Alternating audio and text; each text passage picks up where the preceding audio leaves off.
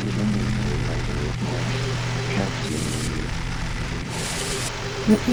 this is a plea for intervention from any nearby Imperial assets.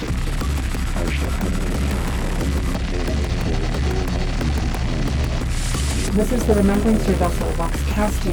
We are in dire need of assistance. Our ship has been attacked by unknown assailants who bear Imperial markings and crowns. Coordinates are as follows. 692 break, 138 break, 2174, Van Dragon sector, Segmentium Tempestus. We are being attacked by unknown assailants. They bear Imperial markings. Please help us. We are Remembrancer vessel. We are a Remembrancer vessel. The Emperor protects. This message shall repeat. The Emperor protects. This message shall repeat.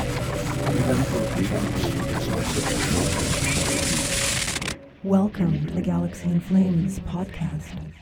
Why, hello there, and welcome to the Galaxy in Flames podcast. I'm Steve Saunders, and I'm your co-host, Simon Berman, and we are joined by a very special, our very first guest ever, the one and only Dave Taylor.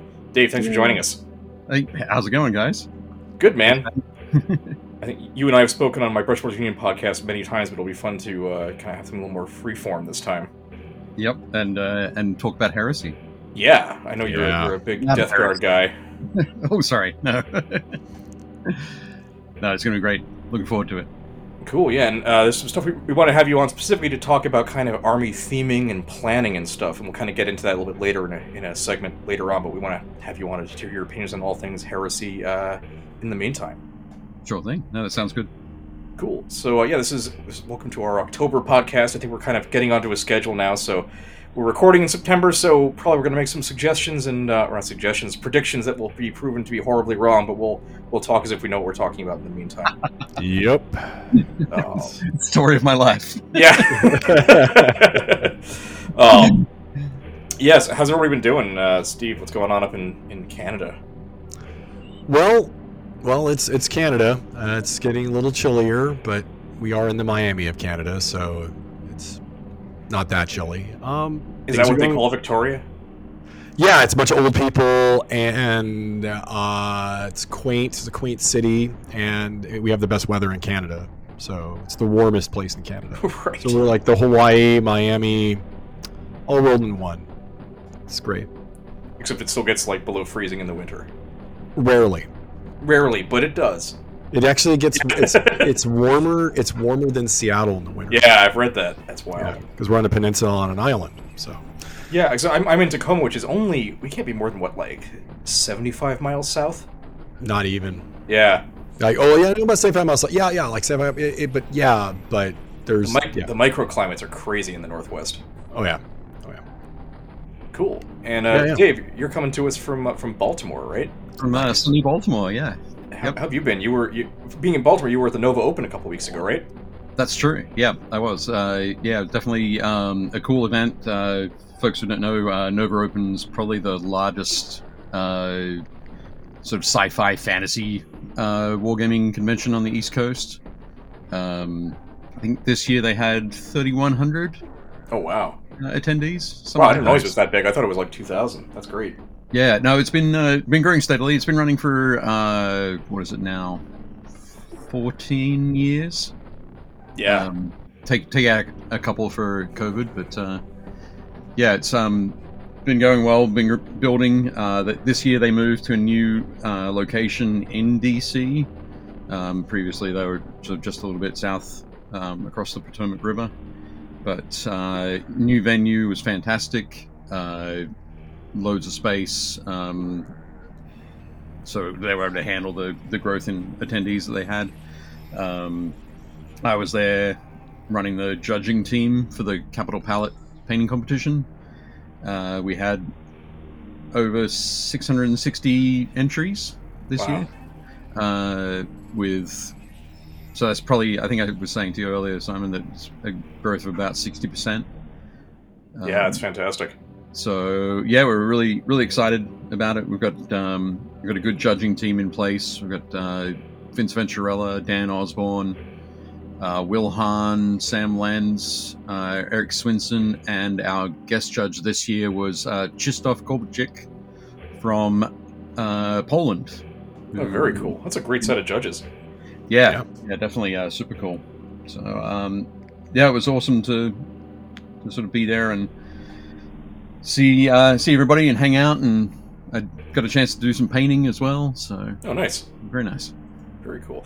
I feel bad. I should have given your bona fides a little bit more. But for people who don't know who are listening, Dave owns and runs Dave Taylor Miniatures, which is a great publisher making some very cool art books, collecting miniatures, painting, some hobby terrain books like the Terrain Tutor, and of course his own book Armies, Legions, and Hordes, which is kind of what kicked off your whole publishing thing. But even before that, Dave has been in the industry forever, and he was a former editor-in-chief of White Dwarf magazine and then War Games Illustrated. So here's a man who knows a thing or two about miniatures gaming. I started in the business before some of you were even born. Yeah. I think it makes me feel super old, but anyway, it's true. No, you've done so many cool things over the years, so I'm really excited to hear you just talk about the hobby on a more personal level for a change. Sure. Yeah.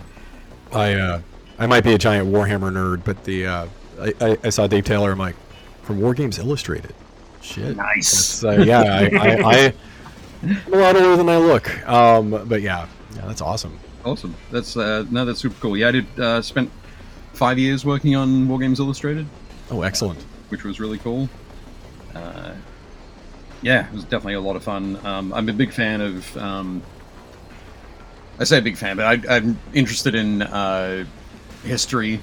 But I've got a very good breadth of knowledge about history, and my depth of knowledge in a lot of different areas is probably a little bit lacking. So working on a magazine like War Games Illustrated, it gave me the opportunity to know what was being talked about and ask good questions to find out more about what was going on in a particular sort of time period or battle or what have you. Yeah, that's very cool. Yeah, a lot of fun. Yeah, and I should say, in the show notes, just for some shameless self-promotion for both of us, if you want to hear more about Dave, I'm going to link the original interview that Dave did with Brush Builders Union, which is just a focus on him and his career and some of his other projects, his other podcast episodes. So just go listen to those if you want to get more Dave Taylor. But nice. But yeah, it's very cool. Now you're doing the painting competition at Nova, and is it the second year you've done that? No, that's when did I start working on that one? Probably, I think 2015. Oh, you have been doing that for a while, haven't you? Yeah. Back in the day, it would be myself and two other painters would sort of do the judging for it, and we got to a point where I think we had a year where it was myself, Roman Lepat from Germany, and James Waffle, where we started judging around 9 p.m., 9:30 p.m., and we didn't finish until 4:30 a.m. Jesus. So we didn't want that to happen again. Yeah. I certainly would be up until 4:30. But what we do now is we have those, as I mentioned, we had 6 judges this year. There's 3 teams of 2, which means we can break things down into those divisions, and everybody can just focus on a particular sort of setting that we have there. The painting competition, just quickly, is it's an open format painting competition. So it isn't like something like Golden Demon, where there is 8, like 1 first, 1 second, 1 third. Right. Like a podium format. But the open format means that you could have 5 people get a gold. Or it might be that in that category, nobody's up to that gold standard just yet. Yeah. But the great thing that it allows you to do, particularly when we're able to keep a judging team rolling, sort of the same judging team year after year after year, we can help people through their journey to becoming a masterclass display painter. So if you come along and you get a finalist pin in Journeyman, next year when you come back, you should be shooting for a bronze. Bronze, then on to silver, then gold. And once you win a gold in a particular division, we're ready to ask you to move up to the next division, where the next year or two, you might not win a prize. Sure. As long as you're talking to the judges, getting that feedback, looking at how you can keep progressing with your painting. Yeah.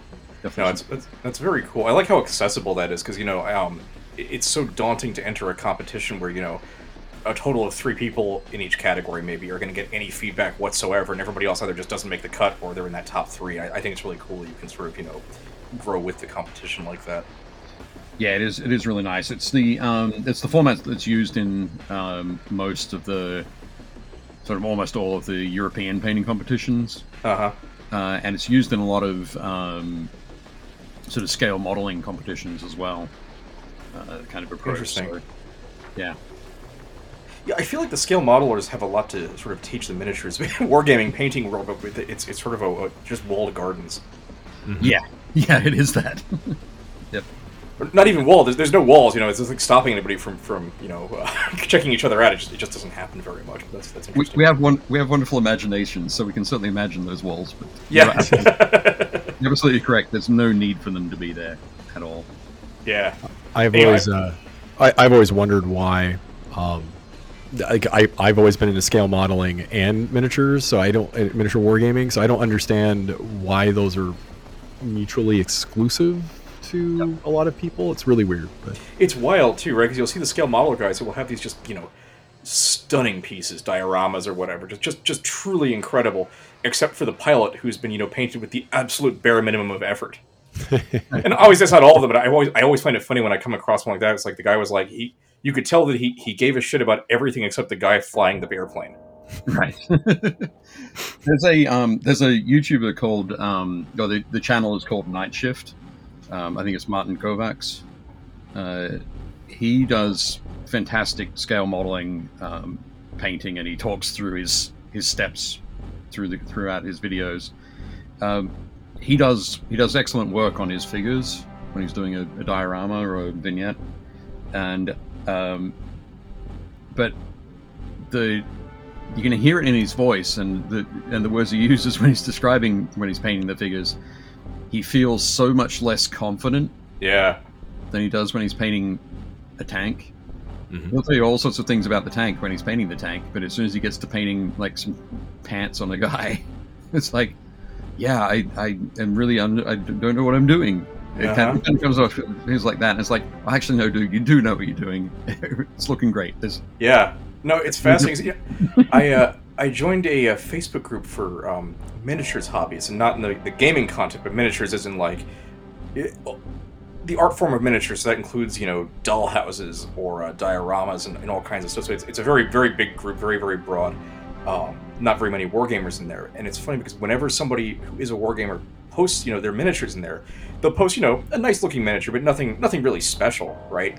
And the people in there who have never encountered miniatures gaming before will lose their minds at how impressed they are by just the fact that the guy painted eyeballs, right? Even if they're not good eyeballs, but I mean, that's pretty impressive, right? But anyway, yeah. But just stuff that we consider very, very elementary. And a lot of these people who they put tremendous work into their pieces and their doll houses and stuff, but it never occurs to them that there's a whole skill set they could be applying to the figures themselves. It's just wild watching these divergent forms of art and how people approach it. Yeah. Well, if you can, for those listening, if you want to get into scale modeling and you're obviously you're a wargamer. I actually know a guy locally. He used to be a former manager of the Games Workshop here in town, and he is also a scale modeler, and he has done work in films, miniatures work in films, because he does both. Yeah. So he can paint the eyeballs on the little guys. Yeah. That's and you got paid a lot of money for that. So. Right on. Definitely good. Cool. So, maybe we should get into the news because there's been quite a bit of heresy news since our last episode. Much of it around the Nova Open. We'll get into that in a minute, I think. I guess the Legions Imperialis, as of today, September 14th, is still delayed, but one of the blogs this week, which showed off some rules for terrain, said that it's coming soon. So, perhaps an October release? Perhaps. Yeah, who knows? The rumor mill is still convinced that it's they had to reprint the rulebook, which I still find extremely questionable. I heard the same thing from somebody I would describe as a reputable source. Really? Okay. Yeah. I've heard it. My the reason I'm just dubious about it is that I know how long it takes to reprint a book, Yeah. and it seemed like they were all guns blazing until the last minute, in late July when they were like, sorry, not going to be out in August all of a sudden. Yep.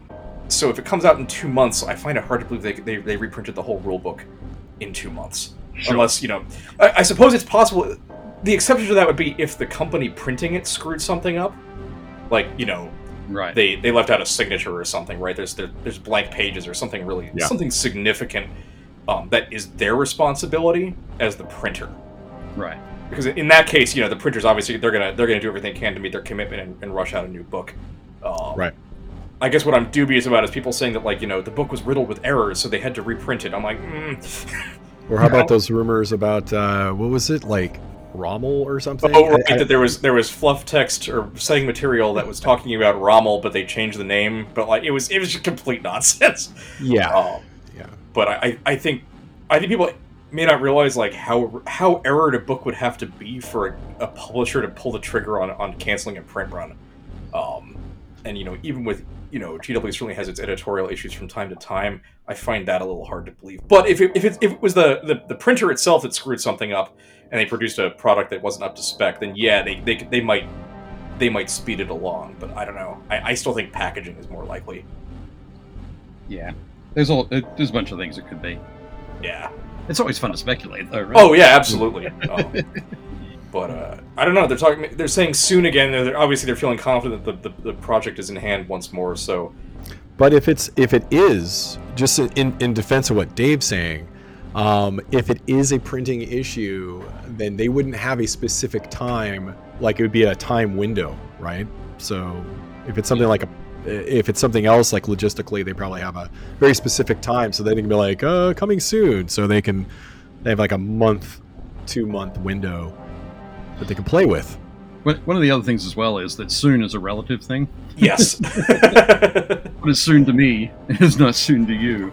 That's correct. So Yeah. I mean, when I hear soon in this context, it usually means to me within 2 months. right. Because if they really don't know, they're not going to say anything because they're not gaining anything from it, right? But 8 to 10 weeks, that's probably a reasonable bet. I mean, who knows, right? It's all voodoo and witchcraft on this kind of stuff. Yep. But yeah, we'll see what happens. Hope I for the guess. best. I guess the interesting though to think about is that no matter if it is the rule book, there's a knock-on effect with this because the rulebook's included in that new starter box set. Yeah. Right. So it's a double product issue at that point because they have to it delays their ability to build those products. Yeah. Or if those products have already been built, they've got to take them apart. Right. That's right. And return which actually makes me think it's even less likely that it's a printing error because man, they gotta pull those books out, take them apart. That labor, I think that production labor is done in China. I'm not sure if they assemble their books there. No, I think they only do their. I know that they may have their product packaging in China, but I think they may assemble it in Nottingham. But you might know better than I, Dave. Nottingham, yeah. Yeah. Still, that's a big problem. That's a lot of overtime. Yeah. Well, I mean, one thing we can be reasonably sure about is it'll probably be out by Christmas. Yeah, that seems pretty reasonable. Yeah. That's probably sweating that right now. Sweating through their power armor right now. Being like, gotta get out by Christmas. But By Christmas season. I continue to be happy to see a delay. So. Yeah. When you mentioned like a knock-on effect, there's that as well. Like it's not just doesn't just affect those two products, but because that's the launch product. Mm-hmm. When you push that back 2 months, 3 months, you're pushing all the rest of the product back 2 months, 3 months, 4 months. Yeah, and then not just that, but also you probably had a window of sales that you had for other products that you wanted to promote, right? Like, yep. This stuff doesn't happen for no good reason. It's a nightmare for them.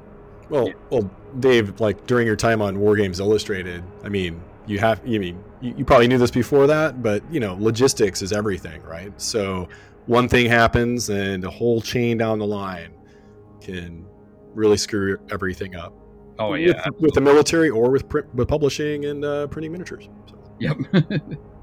Everywhere there are so many knock-ons that you just don't picture until they actually happen. Mm-hmm. Yeah. Yeah, it sucks. Making things sucks. No plan, I- no plan survives contact with the enemy. I love it, but man, production, it's not fun. This is true. But yeah, so that's that. But again, I'm still happy to see it delayed because I still have a million 12mm Englishmen for the English Civil War parliamentarians I'm painting for a friend to do before I can get into that. So it's Nice. fine by me. Yeah. I'm also okay with it being delayed. Haven't worked out what Legion I'm going to do yet. Oh no! No. Do you play Titanicus? But no, I don't. Okay, that simplified it for me. I'm just doing Emperor's Children to go with my Furians, but Right. Yeah, I don't know. It's got to be an army that I don't do in Age of Darkness. yeah, And I'm just really not sure. I might. Maybe I'll do Sons of Horus. Sons of Horus. yeah. Nice. What about? Well, Sons of Horus are good. You could also do. Well, you could do Imperial Fist, and you'll never lose them because Yeah, that's true. they're very easy to find on the floor if your cats get them or something like that. So Yeah, they are definitely. Those two armies do look. They've got that great ward presence, don't they? They really Mhm. do. Yeah. Yeah. Well, for me, the big question is how I'm going to paint my Auxilia, right? Because that starter set it's roughly half Auxilia, half Marines. Yeah.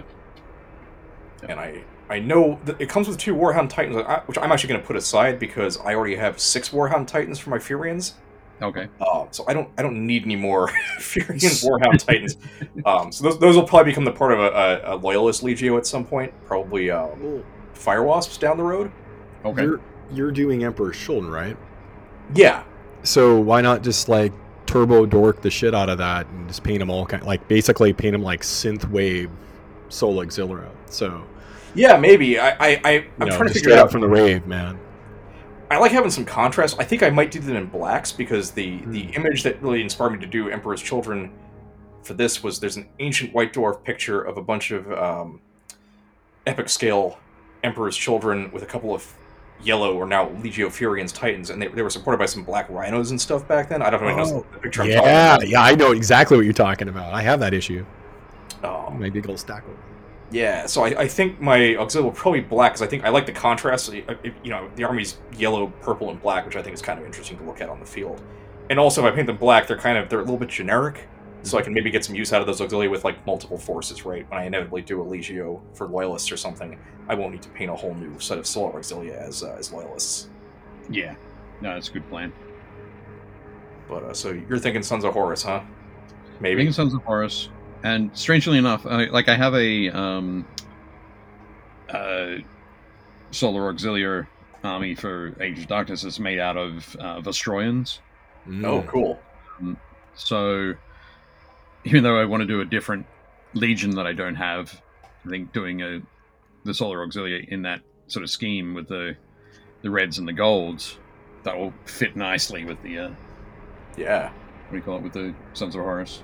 Yeah, absolutely.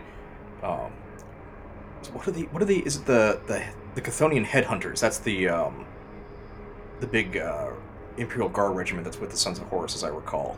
Okay. And I think they're red and black were their colors because they're sort of leading into that early days of turning to chaos. So that could probably pull double duty for you right there too. Yeah. Yep. I imagine we'll see rules for that stuff at some point, like your own dedicated supporting forces and so forth. Yeah. Yep. And you guys are all like picking all these different armies. They're different from your Age of Darkness armies, and I'm all like, can you guess what my Legions Imperialis guys will be? It's gonna be White Scars, right? Actually, that's a good idea. I like the White Scars. Nope. It's gonna be the Night Lords. Is it gonna be Night Lord? It's gonna be Night Lords. It's gonna Isn't be it? Night Lords, Yeah. Probably. Yeah. Well, when you've got that dark blue down, Yeah. just keep it going. Exactly. I always wonder why the Night Lords weren't black, but I get there's like a coloring reason why and how they look in print, but in pictures, because if they're all black without, but I mean, I assume that's why the Dark Angels were turned dark green, but like, so why are Night Lords all black? It'd be so much easier to paint. Well, I'm glad they're not, because Lazy. there are enough all-black armies in the Heresy right now as it is. Yeah. There's 3, I think, right? You got Dark Angels, Iron Hands, and Raven. That's true. That's Yep. true. Yeah, And like, that's right. Because they started doing the all black, bunch of other stuff. Yeah. yeah, I've got a small Dark Angels force, and I'm really leaning into the pops of color. Like I've got quite a bit of, like, all the Balters are painted, all the Balter casings are red. I'm doing the squads in different shoulder colors. So like I've got a tactical squad with like a yellow color, like that old picture of with the Al Pacino Scarface Marine. So I got some some checker decals and did them up like that. It was kind of a fun nod. Nice. But it keeps them. I like Dark Angel, but I actually find the 90% black with a little bit of red scheme really boring. Like, I've seen it executed well, but like, man, I'd be so bored to paint like that. So I had to introduce some additional color. Yeah, no, that's fair. I think you're right. There's a delicate line to walk with that one. You've got to get some extra pizzazz in it for sure. Yeah, I think for Dark Angels in particular, although it's funny. I quite like. I've come around to quite liking the Iron Hands scheme. Okay. But I think if I was ever going to do Iron Hands, I'd want to try and do it closer to the old studio scheme from Forge World back in the original Black Books, where it was sort of like a there's actually a lot of green and purple in it. Like you don't see it necessarily, but like their bases are like in these sort of shifty purples and blacks, which gave the blacks some like real depth. Mm-hmm. Okay. Cool. Kind of gave it an oily texture. Yeah, exactly. Yeah, like pools of oil. Yeah. But That could be neat. So yeah, it's again not a whole lot to talk about Legions Imperialis because it's not out yet. But we'll see, I guess, before long. Thanks for coming to our wish list. Yeah. I was gonna say my buddy Mark Rayleigh is working on. I think he's working on 10 tables. Legions Imperialis. Wow. Legions Imperialis and Adeptus Titanicus, but he's part of the group that runs the events at Adepticon. Yeah. So he's getting a lot of that ready, and he's basically has his 3D printer going brr all day long. Yeah. There's so much cool stuff at that for Titanicus. That scale's gonna be great for Imperialis. I think what is his name? Grimdark. Grimdark. Yeah. Yep. That guy is making just the coolest stuff out there. It's the one that keeps I keep almost getting into 3D printing myself because I want to make tables and tables of his terrain. Yep. Definitely fair. It's been definitely really cool to see them coming off the printer, and they look great. There's such a great variety of stuff that he's got as well. Yeah. But yeah, I definitely suggest people check that out, and if they can get some of that while they're waiting for the soon to arrive.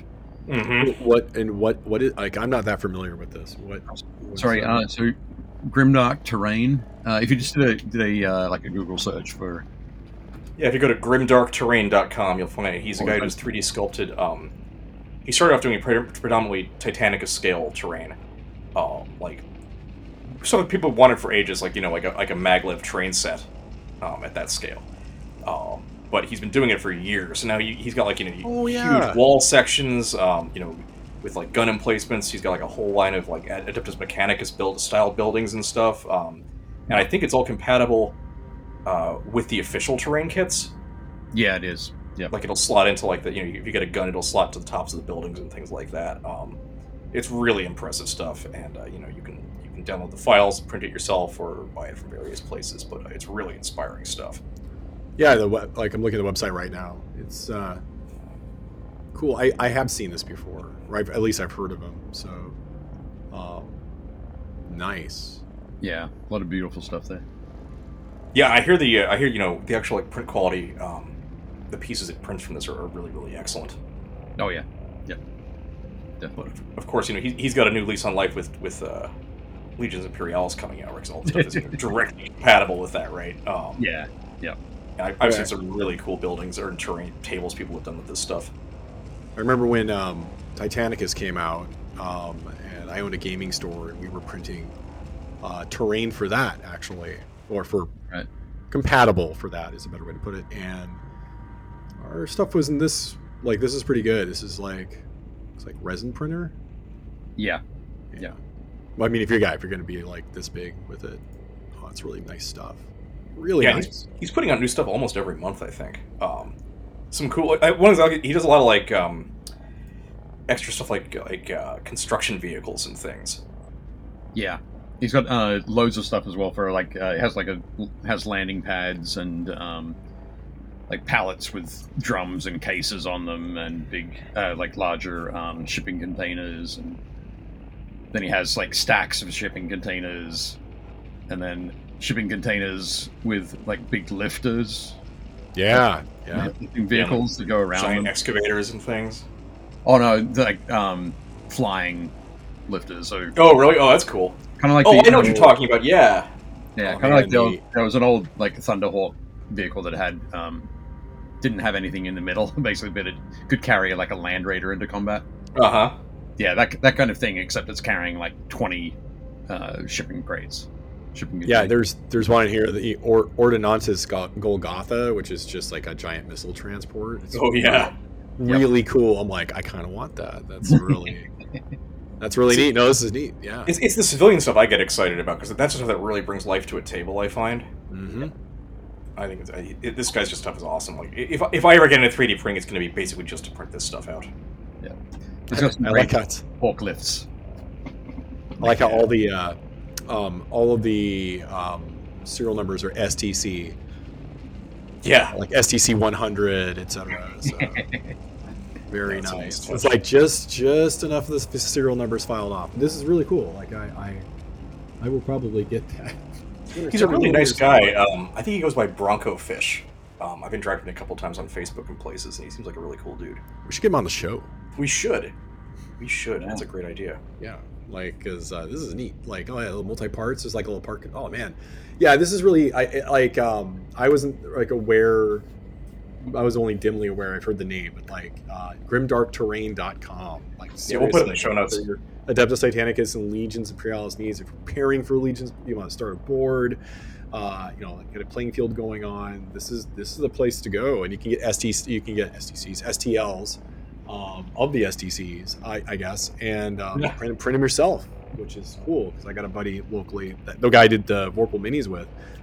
He still has 3D printer setup. So probably print some stuff for herself because that's for our own games. He's a Titanicus player, so Right on.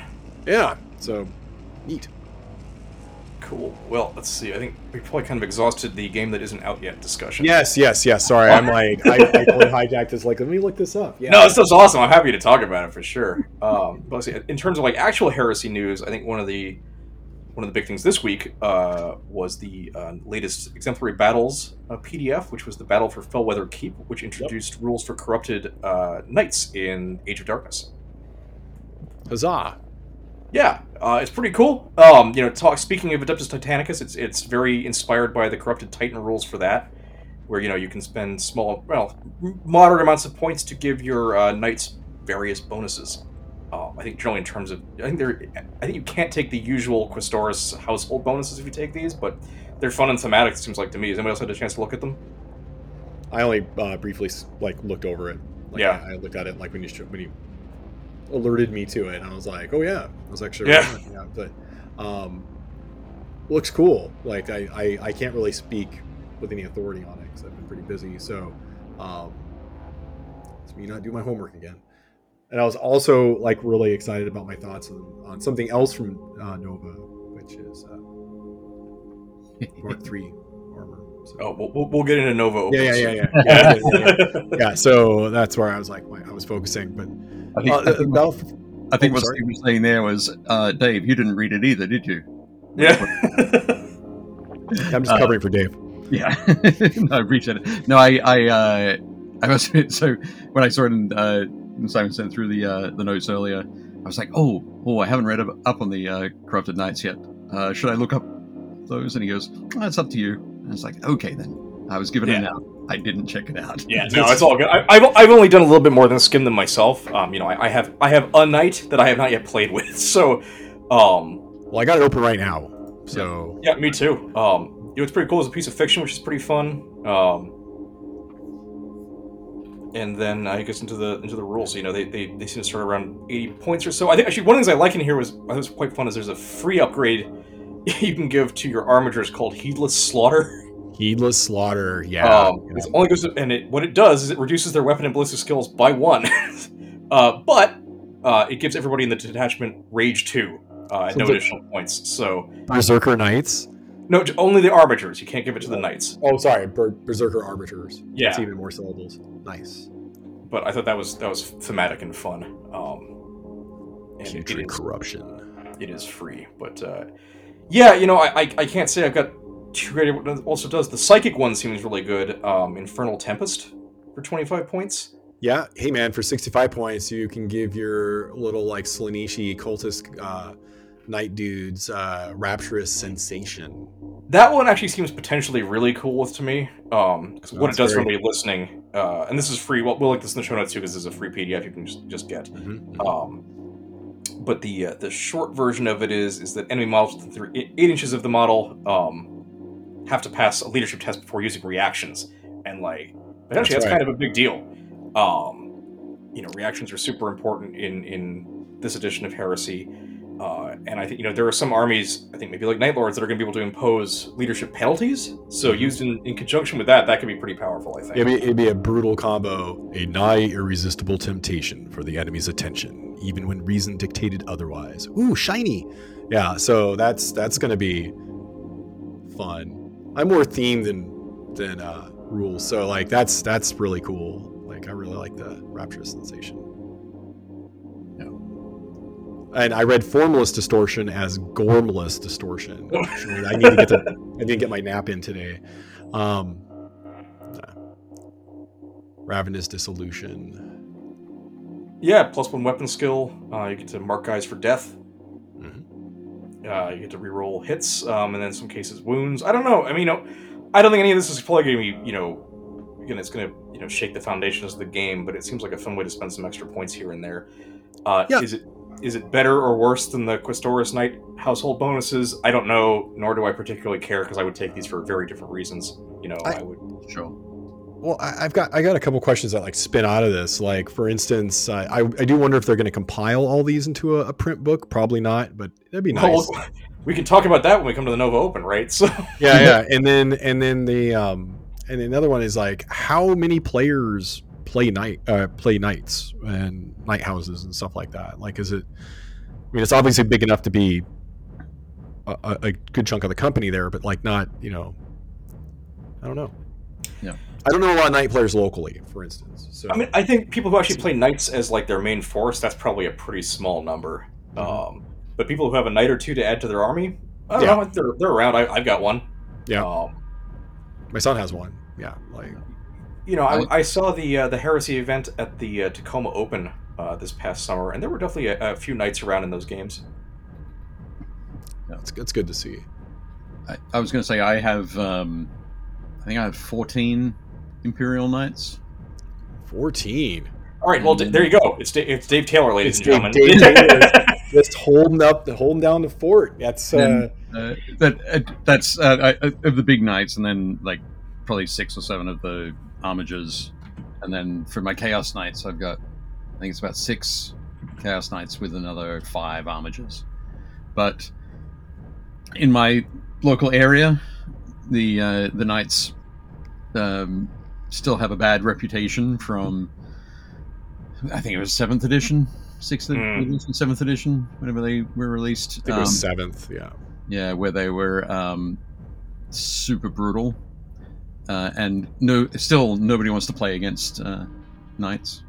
So I must admit, I have all these knights. I've never actually fielded them. Yeah.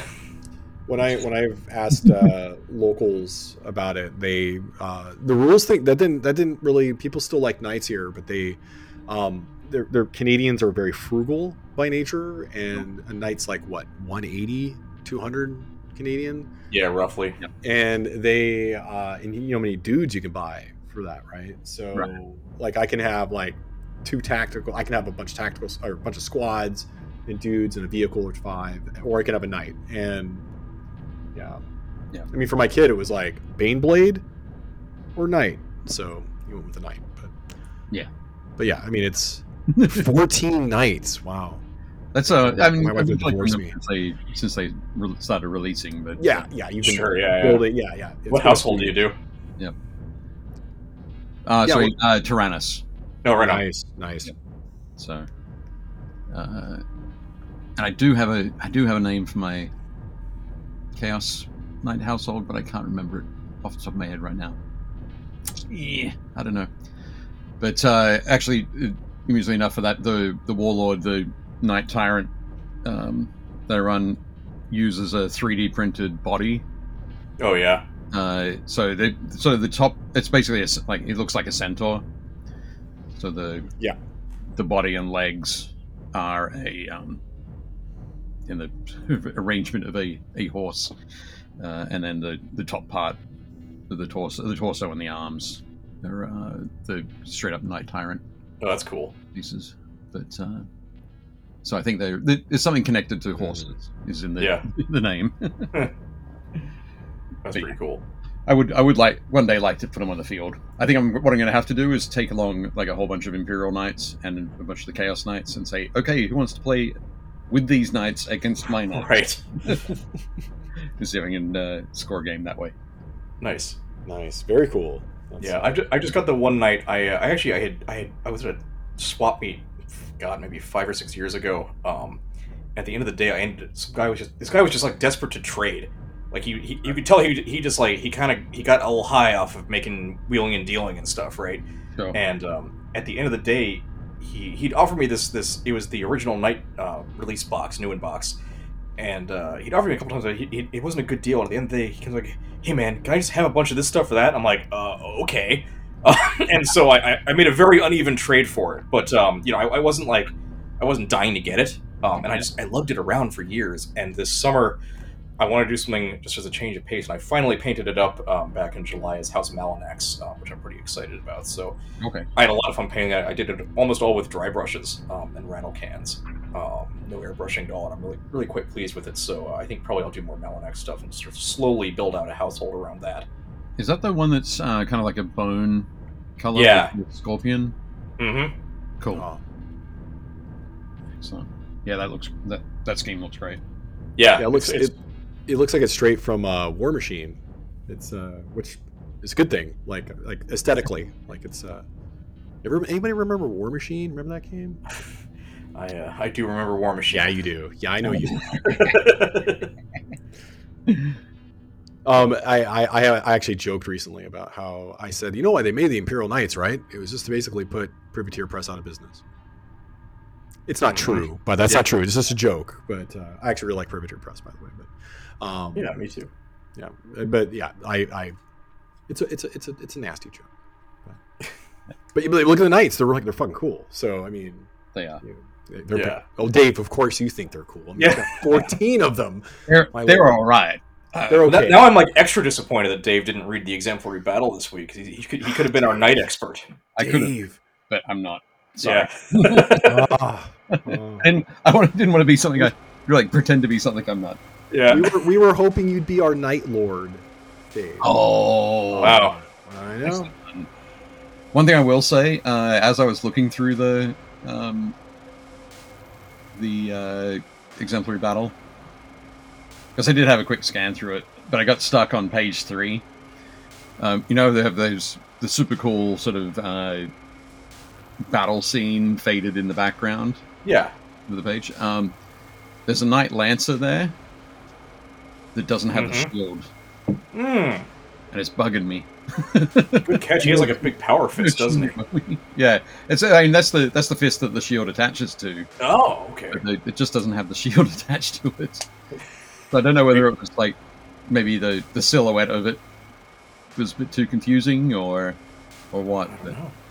You should write them a strongly worded letter, though. I won't. Like, I dear just- sir or madam. Strongly worded. I've expressed my strong words. Yeah. I'm going to move on. But yeah, I don't know. I can't say I have too much in-depth knowledge of this, but I like seeing this stuff. I think it's fun, extra ways to tweak the game.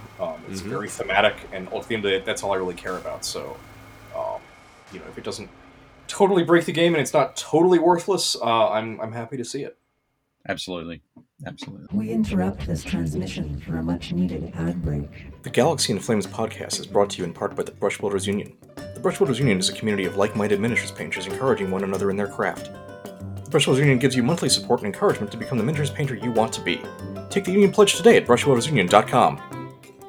Now back to the transmission. Death to the false emperor. Do any of us, I'm sure some of us know these people, but can you think of anybody offhand who does not play for theme? They only play for competitive reasons? I think that's rare with Heresy, or Yeah. certainly rarer than 40k. They're out there. I've met them. I certainly cross paths enough with people who, they may not, competitive play might be their first and foremost thought for it, but they apply that kind of thinking when they look at the rules. Right. I met a guy once that he was talking about his 40k armies and stuff like that, and I was explaining to him like Rogue Trader, because he wasn't that familiar with Rogue Trader, and he looked like he was going to have a seizure trying to explain Rogue Trader, like how I still love Rogue Trader and really want to play Rogue Trader all the time. But, yeah, so Fantastic. Yeah, I think that mindset is much bigger in 40k than 30k. I think. Yeah, 30k theme is a big part of it. That's what attracts me to it mostly. There's, of course it's epic and you got all the Space Marines and that's pretty cool. But yeah, if you're interested in chasing the meta, it's gonna be bigger and more exciting and more alive in 40k, where there are a couple dozen really divergent armies that are getting updates and weird things are happening to them. There's lots to complain about all the time, because that's really what you're looking to do, right? You want to take everything apart and bitch about it until you find out what you like about it and put it back together in that way, right? And Heresy's just it's not a living game in the same way. No. Which I prefer, honestly, but I like that Heresy. You don't run into those players as much, because I don't. They can go have their fun somewhere else, and they can do it away from me, and that's great. yeah. Well, I think the big thing with Heresy, the Heresy community, is about there's that pride of ownership and pride of painting. Yeah. So putting that effort into making your army look as good as you can make it. Yeah, absolutely. So when you invest in that kind of time and effort, you're more likely to not be jumping around all over the place. Yeah. Although it's just I feel like the sort of toxicity you get with competitive players isn't as prevalent in Heresy. The flip side of it is you get the guys who are obsessed with canon in a way that's completely unrealistic and not a healthy way to engage with the game itself, right? Right. You'll see people who are very hung up on the idea that this new release it's breaking canon. I'm like, buddy, it's not canon like Lord of the Rings. Like, this is a big ongoing system with many, many authors and products and different ways. And the only way to realistically engage with it is to think of it as sort of a big piece of myth, right? Where parts of it contradict each other, and intentionally or not. But it's too big to have canon in the way that these people want it to sometimes. Yeah.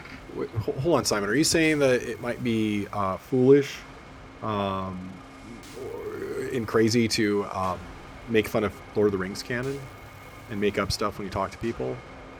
Because I do that all the time. I just like watching it. No, I mean that's good fun too. Yeah. You can throw it all back to the first or the second age. Like nobody's really talking about. Hey man, I've seen Rings of Power. It's amazing. What a great show. I've never seen anything greater. All that money, well spent. I actually didn't watch Why it. are you spitting on me? I only saw the first episode. My wife and I Really? gave up on it. Yeah, we we didn't give up. We were going to return to it. We had the boys to catch up on or something like that. So that was that. That's so much fun. I just didn't watch it because I don't. Sometimes I don't know. I have a relationship with franchises and properties and stuff that sometimes I've had enough. And I love Lord of the Rings. I love the books. I love the Peter Jackson original trilogy, and that's all I need, really, right? I don't wake up and go, I want to see more Lord of the Rings adaptations. I just if something cool comes along, I'll check it out. But it has to be really special for me to be interested. I've had my fill of it basically. Look, the best thing that ever came out of Lord of the Rings were the critical hit charts and Middle Earth roleplaying. Okay, that's it. Died then. There's no point. The movies are cool, I guess, but yeah. Yeah. Nice. But yeah, no, I think, I see a lot of arguments, people talking about, like, oh, well, in the Heresy, they didn't have Mark 6 armor before this point, and the fact they're selling Mark 6s only because they want to sell the new models. I'm like, well, yeah, they want to sell the new models, but, like, the Heresy's enormous. Like, who's to say who had Mark 6 when and where, right? And, like... Yep. And also, you can sell the Mark 6 armors to 40K players. I mean, why wouldn't they? Like, they'll just change the canon. That's what Games Workshop's always done anyway. If they really like, oh yeah, that's like, we should probably change that, and then they do, and they have since 1986, and when they started developing it, and 87 when they released it. It's this way it's always been, which is it's great because it's all lies, right? Like, that's the best part. Everything and nothing is canon. That's awesome. Yep. It's my favorite thing, the unreliable narrator. Yeah, exactly. Yeah. And, I understand wanting to have things, be sort of... It's important that there is an aesthetic consistency to everything 40 and 30K related, right? Like, but as long as it has that, everything else is kind of, it's going to change at some point. They're gonna decide this is different, or they wish they'd done differently. People approach the Heresy novels, sometimes as if they're like, the Heresy Bible, and they're not, right? And it's not for nefarious purposes. It's not because, like, oh, we have to rewrite this to sell more models of X, Y, and Z. Although I'm sure that's happened here and there. Let's be honest about it. But shareholders, yeah. But more than that, it's that they've been writing these books for 20 years. Yeah. Right. And their understanding of it has been refined over that process. So things that were written in those first 10, 15, maybe even 20 novels, they're like, oh, I wish we hadn't done that. Maybe what if we just retcon that, right? And in a lot of cases, that's fine. And I think if you approach it as like a mythology, where there are alternate versions of it, it makes a lot more sense and it's a lot more fun. Yeah. Oh yeah, totally. I mean, especially with the presence of the warp, right? Like things can change, and I'm sure there's somebody at Games Workshop somewhere throughout everyone that's worked for Games Workshop that is like kicking themselves for hiring Ian Watson to write the Inquisition trilogy, but I really like Squats and Sex Dungeons or whatever he wrote about. I can't remember. It's been a long time since I read those books, but yeah. So I mean, hey, are you talking about the Pain Globes? Yeah, I think the Pain Globes. Yeah. Book. Yeah. I have the original first two. I don't think they made the third until later when they reprinted them. I have them. I have all the original Games Workshop books, novels. Yeah. Well, but I think it just drives a certain kind of person nuts that, like, at the end of the day, the grim dark reality is that every author is making it up as they go along. Yeah, I mean, right? They have some guiding notes, and there are meetings, especially for the Solar War stuff, right, or the Siege of Terra stuff. Like, I think they have a much tighter handle on that than they did for the first 54 novels in the series. But at the end of the day, even then, it's Dan Abnett at his computer going, well, wouldn't it be cool if I did this instead, right? Like, and you just gotta. I think for big changes, he has to clear it with Big Papa, but like, oh sure, yeah, but other than that, yeah, deciding that some minor named character he's going to introduce or kill off or something, he probably doesn't have anybody's permission to do that, really. I will not forget. Try it again, brag, Dan. Never. Well, there was that. I don't know if you've heard him in interviews talking about Legion. It's the book about the Alpha Legion. Mm-hmm. I was like, I think if we introduce this idea that there are 2 Primarchs, that would be amazing. But I'm sure they're not going to go for it. I'll tell you what, if I throw a whole bunch of crazy ideas at them, maybe they'll like. This is the least crazy. Down, like, and just be left with that one, and that'll be fine. And so he threw a whole bunch of crazy ideas, and they were just like, "That sounds fantastic." Yeah, go with it. Look, if anyone ever thinks Dan Abnett has bad ideas, don't ever forget that him and Andy Lanning created the Guardians of the Galaxy that you see in the films. Yeah, that was what he and Lanning, Andy, both awesome guys. Andy's awesome, and they created that. And then I mean, sure, there was a guy one time that tried telling me that Double Eagle was shit, and I just told him to go fuck himself because that's a great book. It's like anybody can read that and enjoy it, and like eat poop, man. But like he's like, well, it's a strong reaction, but like. But yeah, like Dan Abnett, like just that's genius. Like I'm gonna throw it's like how you pitch like comic companies and give them all the crappiest ideas for Terror Inc. and then or whatever or Sleepwalker, and they'll just go with like the least crazy idea. Like okay, whatever. Yeah. So, Yep. yeah. But yeah, Fantastic. on that one, his drop close was going to be okay. Well, let's just go with the 2 Primarchs thing. Yeah. I just read a novel. I'm up to book 40. Actually, I'm reading Corax right now, but I just finished Praetorian of Dorne, which is much about the Alpha Legion, which was a pretty good one. I like that one. A lot of good Alpha Legion action in that one. Okay. Nice. Yeah, John French, good writer. Yeah, he is. Wait, John French, is he the one that? No, I'm thinking of a different writer. Never mind. I was just like, oh, it's something else though. I'm trying to remember. Yeah. Cool. So let's see. Senior moving on. roles. Oh, so not specifically heresy related, but I know you're gonna be excited about this, Steve. Is the announcement this week of an official collaboration between Games Workshop and Weta? I'm so excited. Yeah. I think it's really cool. I think I don't know what they're going to be doing. I do wonder if this is just out of left field. This is no official. Like I haven't read this anywhere. This is me off the top of my head, just so you know, because I do work in film and stuff like that. So I wonder if the Weta, like this, what they're doing with Weta Workshop is a result of them talking to Weta for work on the TV show that's coming. So, because a lot of stuff results from all these like kind of relationships and talking to different outfits and everything like that. Well, sure. Well, Workshop they've worked with Weta to some degree in the past. I know. What on Lord of the Rings stuff, right? Like Yeah. They a lot of the stuff has spent time in New Zealand, but a lot of that was almost 20 years ago. Yeah, Sure. So I'm not sure. But did you guys watch the video? I have not. Okay, so I have not either. So you're a Weta expert, Dave. Wow, Dave, you're the Night Lord. Okay, cool. awesome. Well, the other thing as well is a lot of them had accents that sound very much like mine.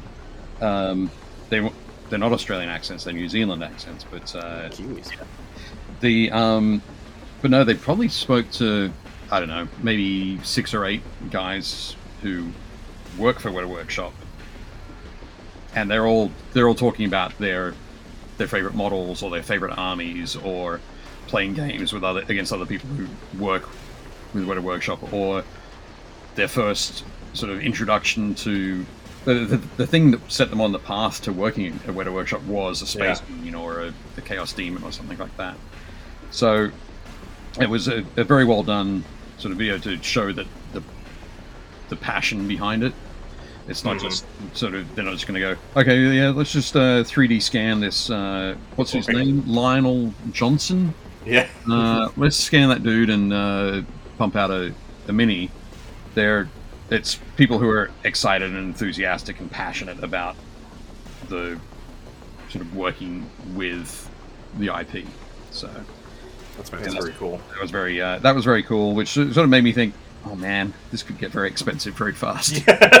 Yep. Yeah, I mean, like God, what if they do like a big, giant, Emperor versus Horus and Sanguinius diorama or something, right? Like, God, what's that going to cost? We'll be taking out some mortgages. Yeah, $650. I'd have to sell a lot more than that.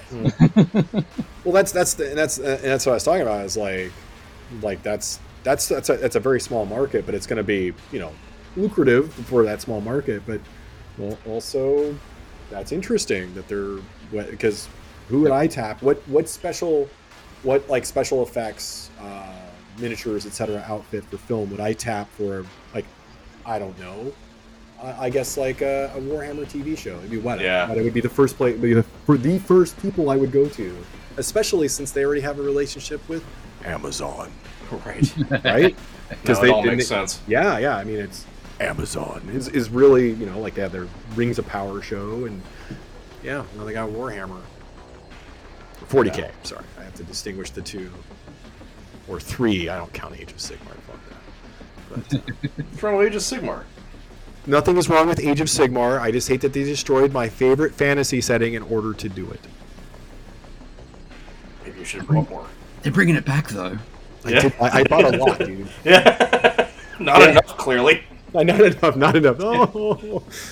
But yeah, they're bringing it back. I'm very excited about the old world. I've tried hijacking a couple podcasts already talking about old world. So, All right, I'm going to give you a brief hijack for old world talk here because it segues nicely into the Nova Open reveals for Heresy. But one of the Nova Open reveals was for some Warhammer the Old World stuff. So, how do you feel about that, Steve? How does it make you feel? Ooh, makes me feel good. It makes me feel good. And maybe we'll actually have it within the next year.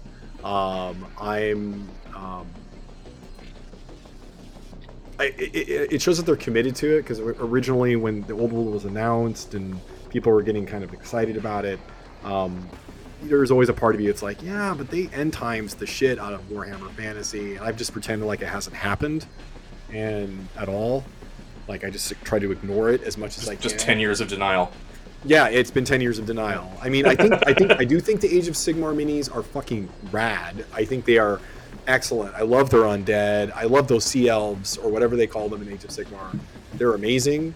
I would totally build an army of that. I just don't like thinking about the end of the old world, the end of the Warhammer world, which in my mind still sits within the Eye of Terror, as per heavily hinted in, I think it was Slaves of Darkness. Right. But like, you know, I'm still like, you know, I'm still in that camp. It's like, you know, until I'm old now, and you know, I got weird colored hair, and I look like I'm 30, and I look like a young person, but my deep conservative thing that I have as an old person is like, never gets better than Rogue Trader.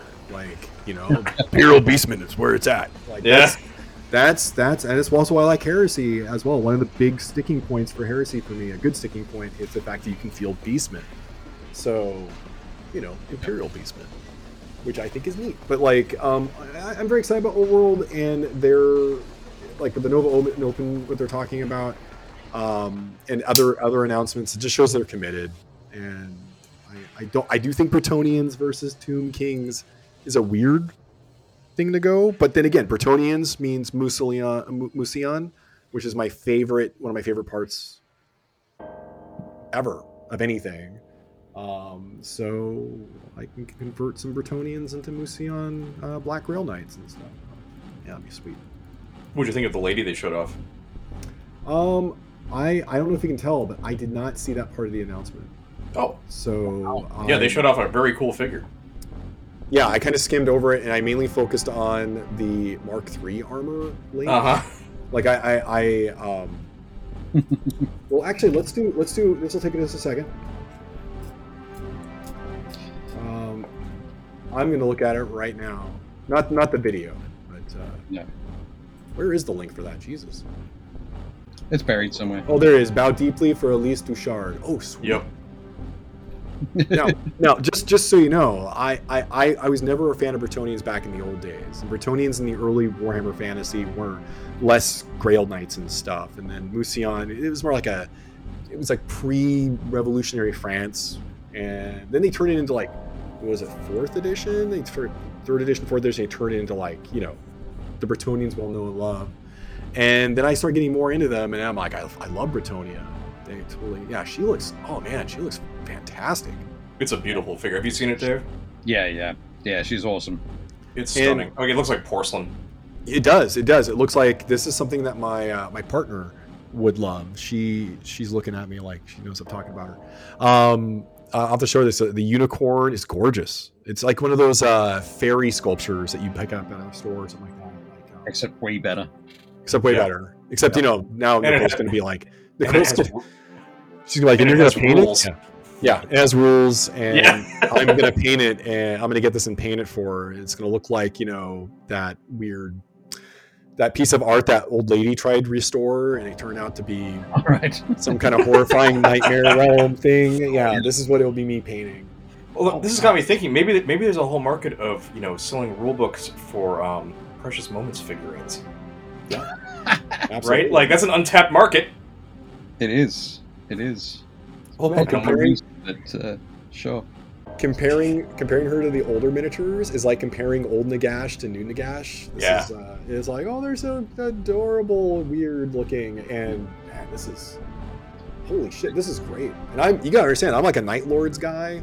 Like, and I'm also like a Black Grail Knight guy, and I really like, you know, evil black spikes skulls. I mean, I have a music project called Skull Cultist. Right. So, like, you know, and this beautiful white, like, unicorn, and she looks fantastic. She doesn't look like, how do I put this without pissing someone off? She doesn't look like cheesecake or anything like that, which is what I prefer. I don't want cheesecake looking gals. Like, I really like that. Just, she looks like a real person, which is great. Like, it's fantastic. The sculpt is incredible. The paint job is stunning. I mean, the paint job is doing a lot of heavy lifting there, but the sculpt is very, very, very nice underneath it. The paint job's making me cry because I can never, ever. I know, I got my buddy, he might be listening to this right now, my buddy Adrian, I will pay him to paint this for us. So. Yeah. He's a fantastic minis painter. He's one of the best I know. And it was right here in Victoria. Wow. Okay, cool. I'm glad I looked it up. I don't know how I missed that. I'm usually good about sending me links and stuff, and I must have missed that one. But yeah, I mean, if that speaks to the level of obvious love they're putting into the new old world stuff, it speaks well for the future of that game. Yeah. Yeah. No, totally. It's well, I mean, that was the big fear, is that old world would like just kind of be pooped out, like lackadaisical or whatever. But I mean, it's Games Workshop. They're not. I mean, everything they do has an express purpose, and they have stockholders to please and fans to please, which has got to be the worst position to ever be in. I'm sure. You know, like, I got to please fans and I have to please stockholders, and I'm a creative. Oh shit. So I don't ever want to be in that position. And I'm excited, and I might actually buy Bretonnians. Oh my lord, that's weird. See, I want her in my, I want to make a dark version of her, like a Black Grail. Oh yeah, you could totally do that. Yeah, like a Mousillon. Yeah, Mousillon is amazing. I love Mousillon. Basically, Moussillon's like, if they're all King Arthur, Moussillon's Mordred. Yeah, for sure. Yeah, that's cool. All right, well, Steve, I promise I will one day do an old world podcast with you, but stay. Yes. Well, let's get back on topic. Thank you so much for allowing me to splurge about that. Yeah, for sure. So there were a lot of Heresy reveals at the Open. A lot of very cool stuff. Some of them were not that surprising. We knew that Plastic Mark III armor was coming this year, but they showed it off, and it is super cool. They've all got pickle treb spikes on their helmets, which I'm into. I know it's divisive. Some people don't like them. I think they're cool. Well, the There's a great fall on the pickle treb. If you don't like them, you can just cut them off. Yeah, exactly. Pickelhaube. Pickelhaube. Yep. Pickelhaube is or Pickelhaube if you're from where I'm from in Germany. Yeah.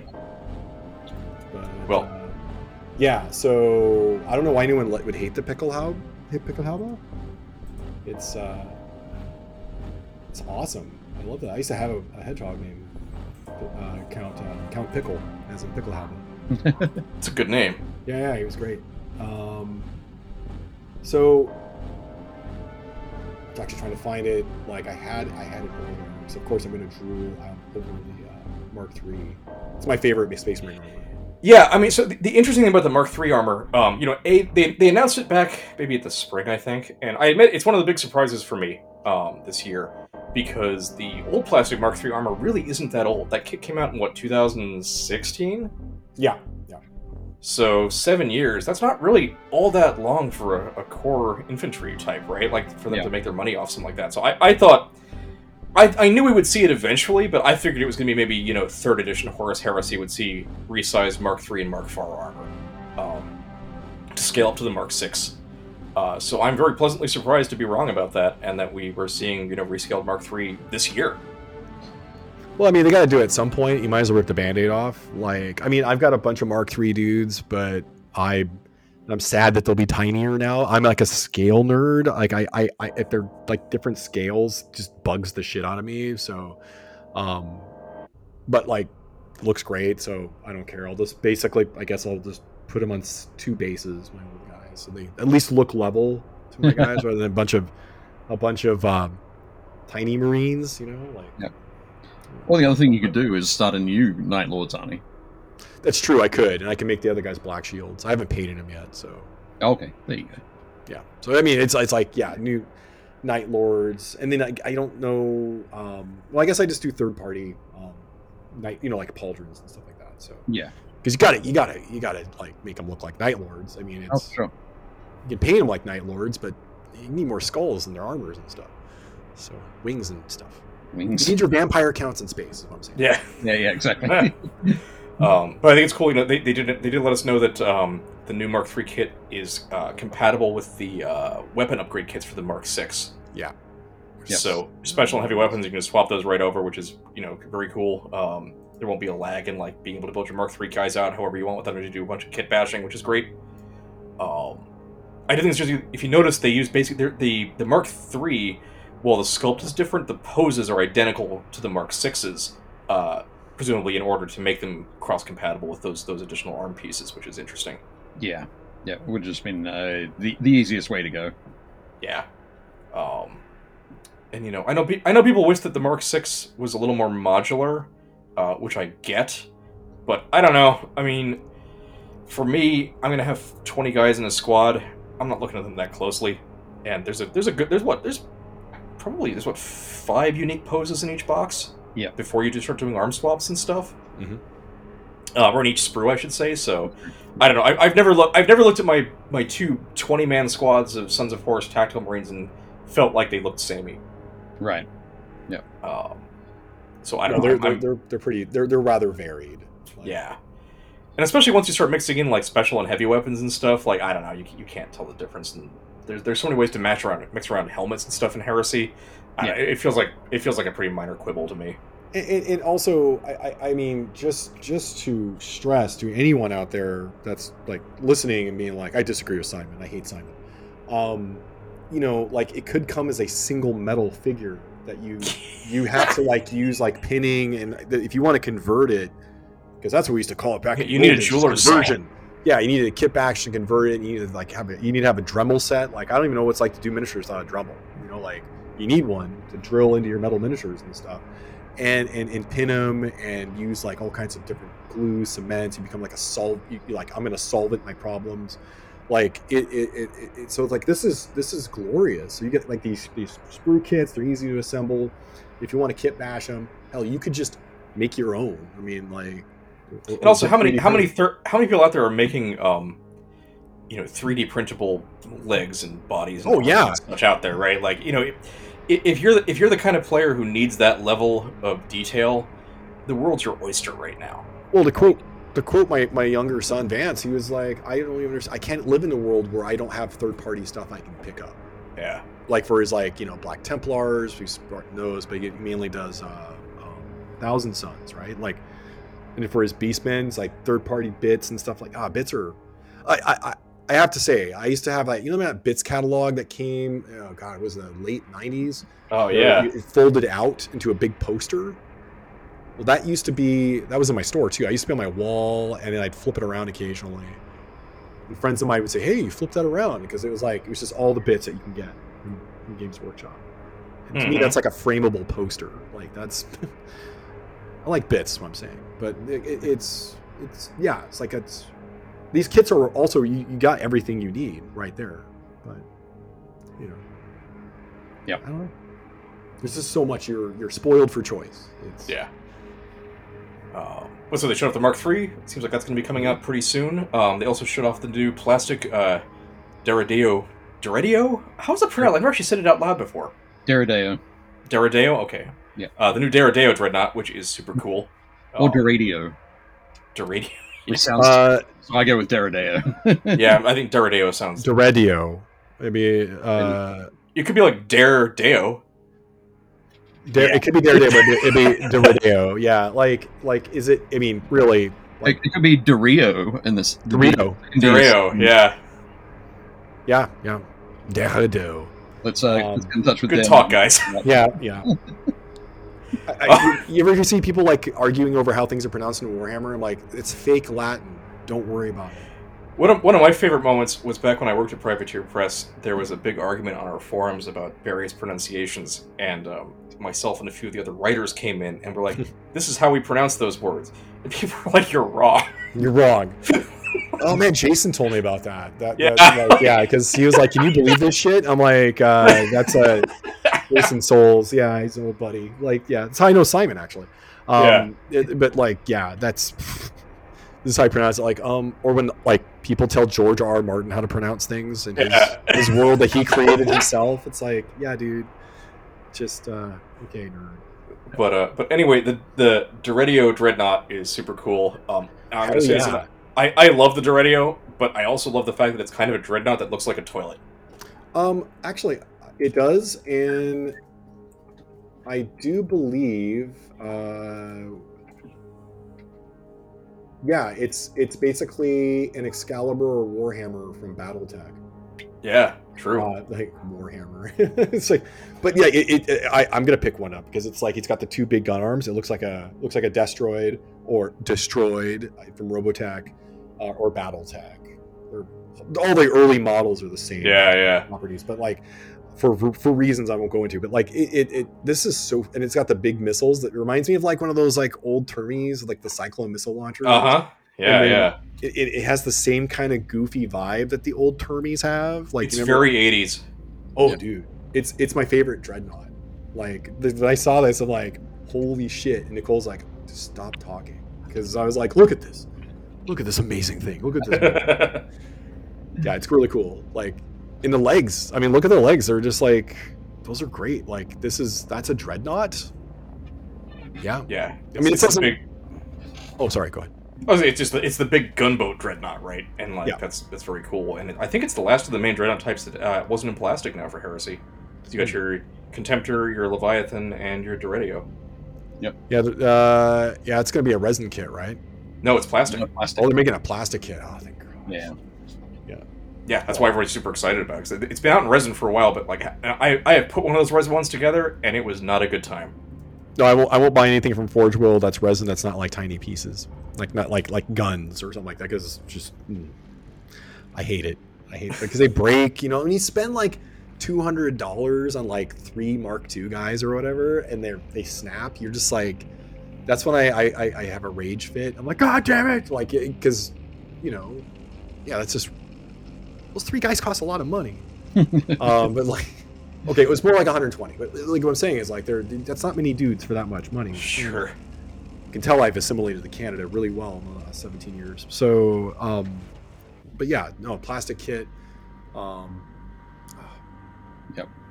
Well, I mean, the very cool thing was that part of the reveal at Nova was there's going to be a box set that's going to be 30 Mark III plastic Marines with a sprue of special weapons and a Doredio and a Land Raider Proteus.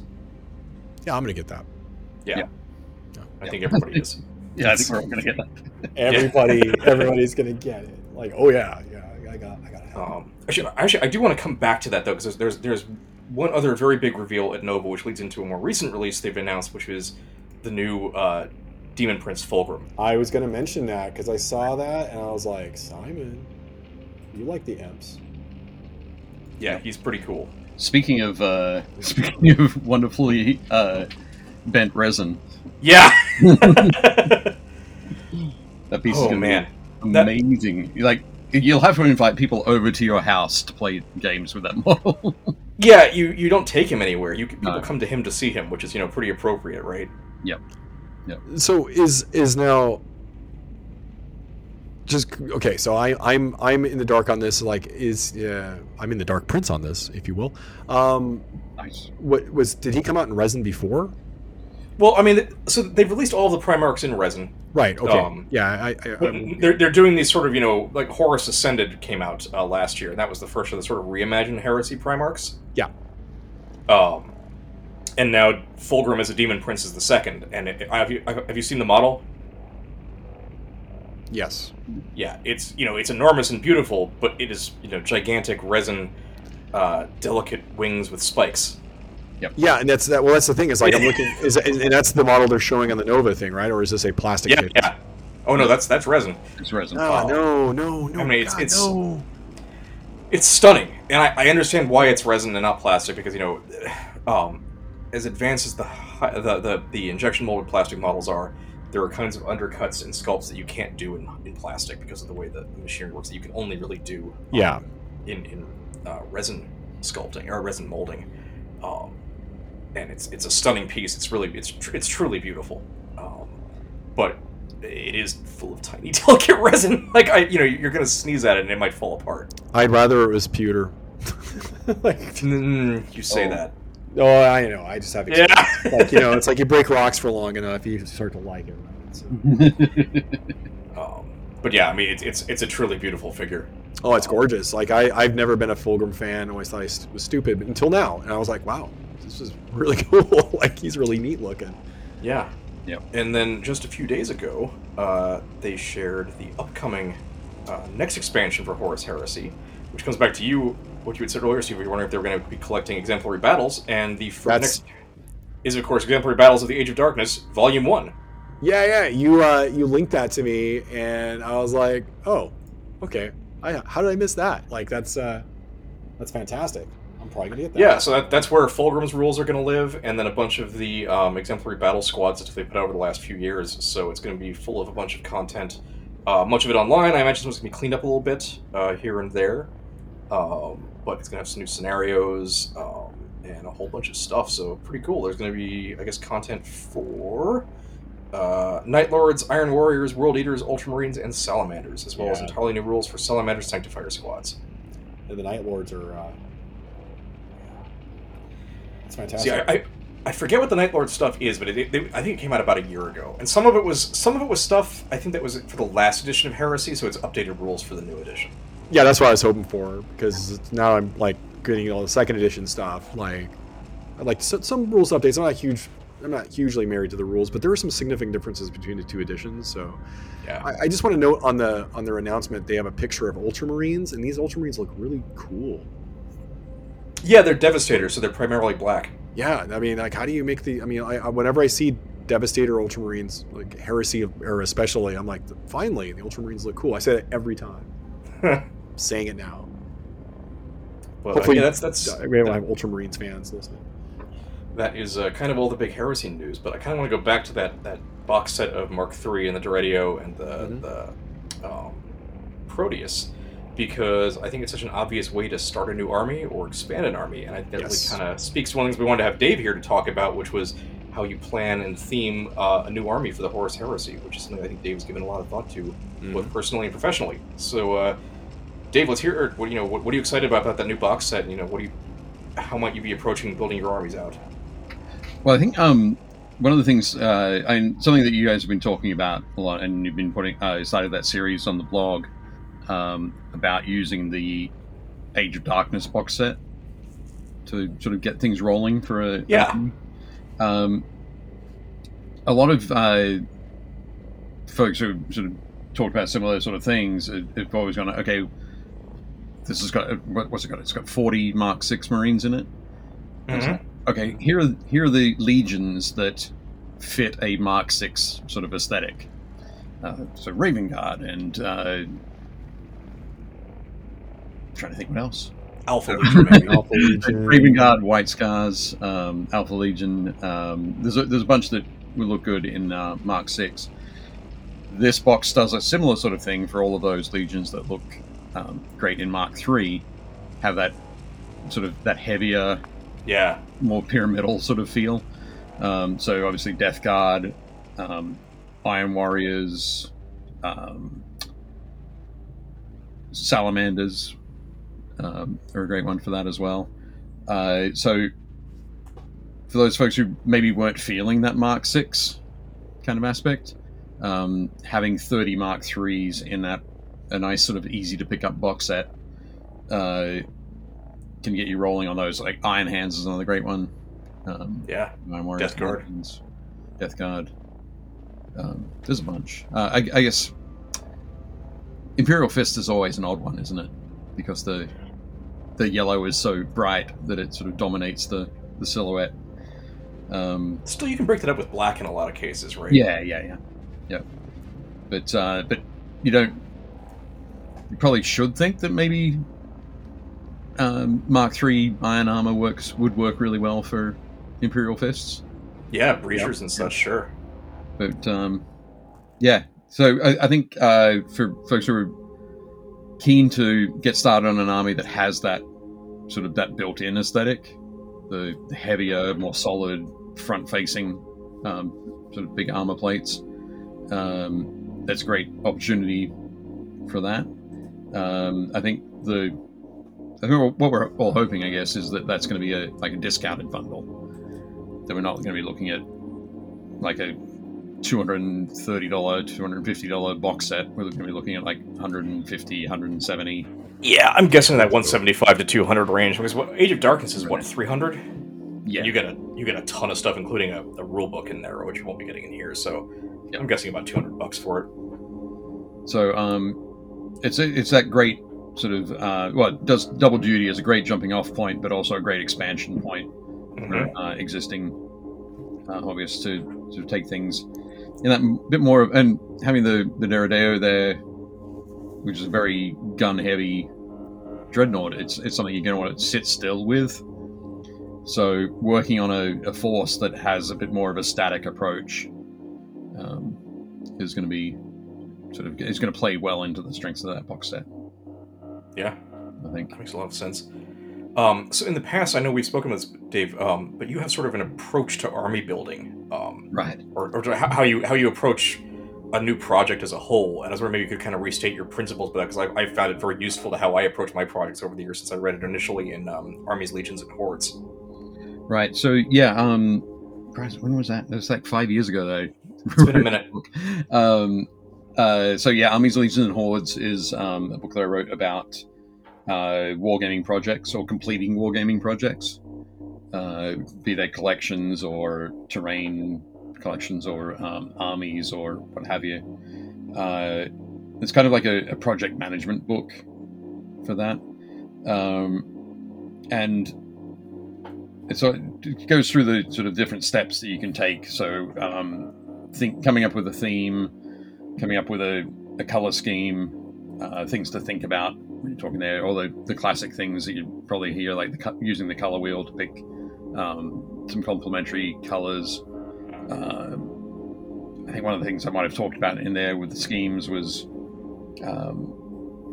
whenever you look, like when you go to a hardware store and you look at the paint ranges there, things like places like companies like Behr or Sherwin-Williams or that sort of thing, they have those booklets that give you example color schemes, like your living room could look like this, your bathroom could look like this.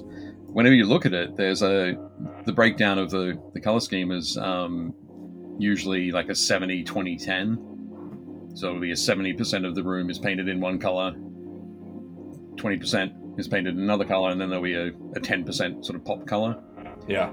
So that could be for the trim, like the crown molding or the floor, the baseboards. Or Sure. there might be one door is painted bright red against a mint green wall, that kind of thing. Those are great places to look for color schemes. I just realized now I'm a little bit distracted by that color scheme idea. Yeah. But yeah, one of the things that the ideas that I've been evolving since then that may hopefully make their way into a second book if I do one, Cool. are about themes and schemes, but looking at them, almost categorizing them in three different ways, which at the moment, and you guys can tell me if the words sound odd or if there are alternatives that I could use, but there's obvious, adjacent, and fringe are kind of the three approaches that I'm thinking of. And this is in relation to sort of the theme of the army, not the colors necessarily, right? You could split it across both. Yeah, they're not. So you could have, so you can have a theme where, for example, let's go with, like as we were saying, with Imperial Fist and breaches and Mark III Marines. You want to go for something that's going to form a solid defensive wall. Mm-hmm. So that's a very obvious theme to choose for Imperial Fists. Mhm. Because they're all about building that for those fortifications. Yeah.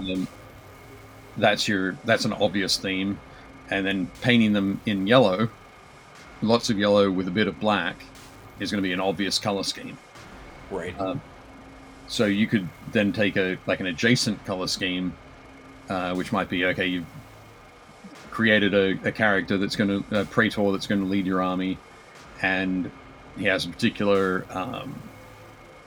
personal heraldry, which might be in black and white, or it might be black and red, and then it's how you then move those colors through the rest of the force.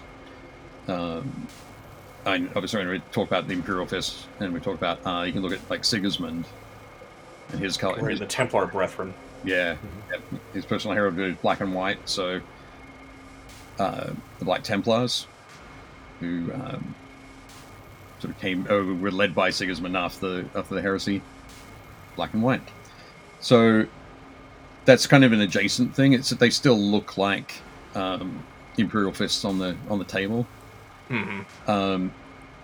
And you could probably take that further. I haven't thought about what a fringe scheme might be for Imperial Fists, but you can. I think there's some easy choices there, right? Because I think you could. One of the cool things about Heresy is that the Space Marine Legions have their core themes and colors. Yep. Like we're talking about, right? Like Imperial Fists are yellow, but if you look through the Heresy fiction and background material, lots of what become the successor chapters are already seated there, right? Like there's the Nova Marines; they're kind of seated among the Ultramarine stuff, right? The guys with the blue and white Quartered scheme. Quartet scheme, right? And that we should talk about the Templar Brethren. But if you wanted to, you could have an Imperial Fist chapter. That's in the Heresy and is thematically appropriate. That maybe is kind of the beginning of the Crimson Fists, That's right? right. One of those first successors. You could maybe introduce that blue and red. So I think there's ways you could do that. For you goes pretty well places. And I think, and if you're deep on the lore, somebody who plays Heresy and sees a 30k Imperial Fist army that has weirdly a lot of blue and red hands or something's gonna go, oh, that's a cool nod, right? Because it's where things are going.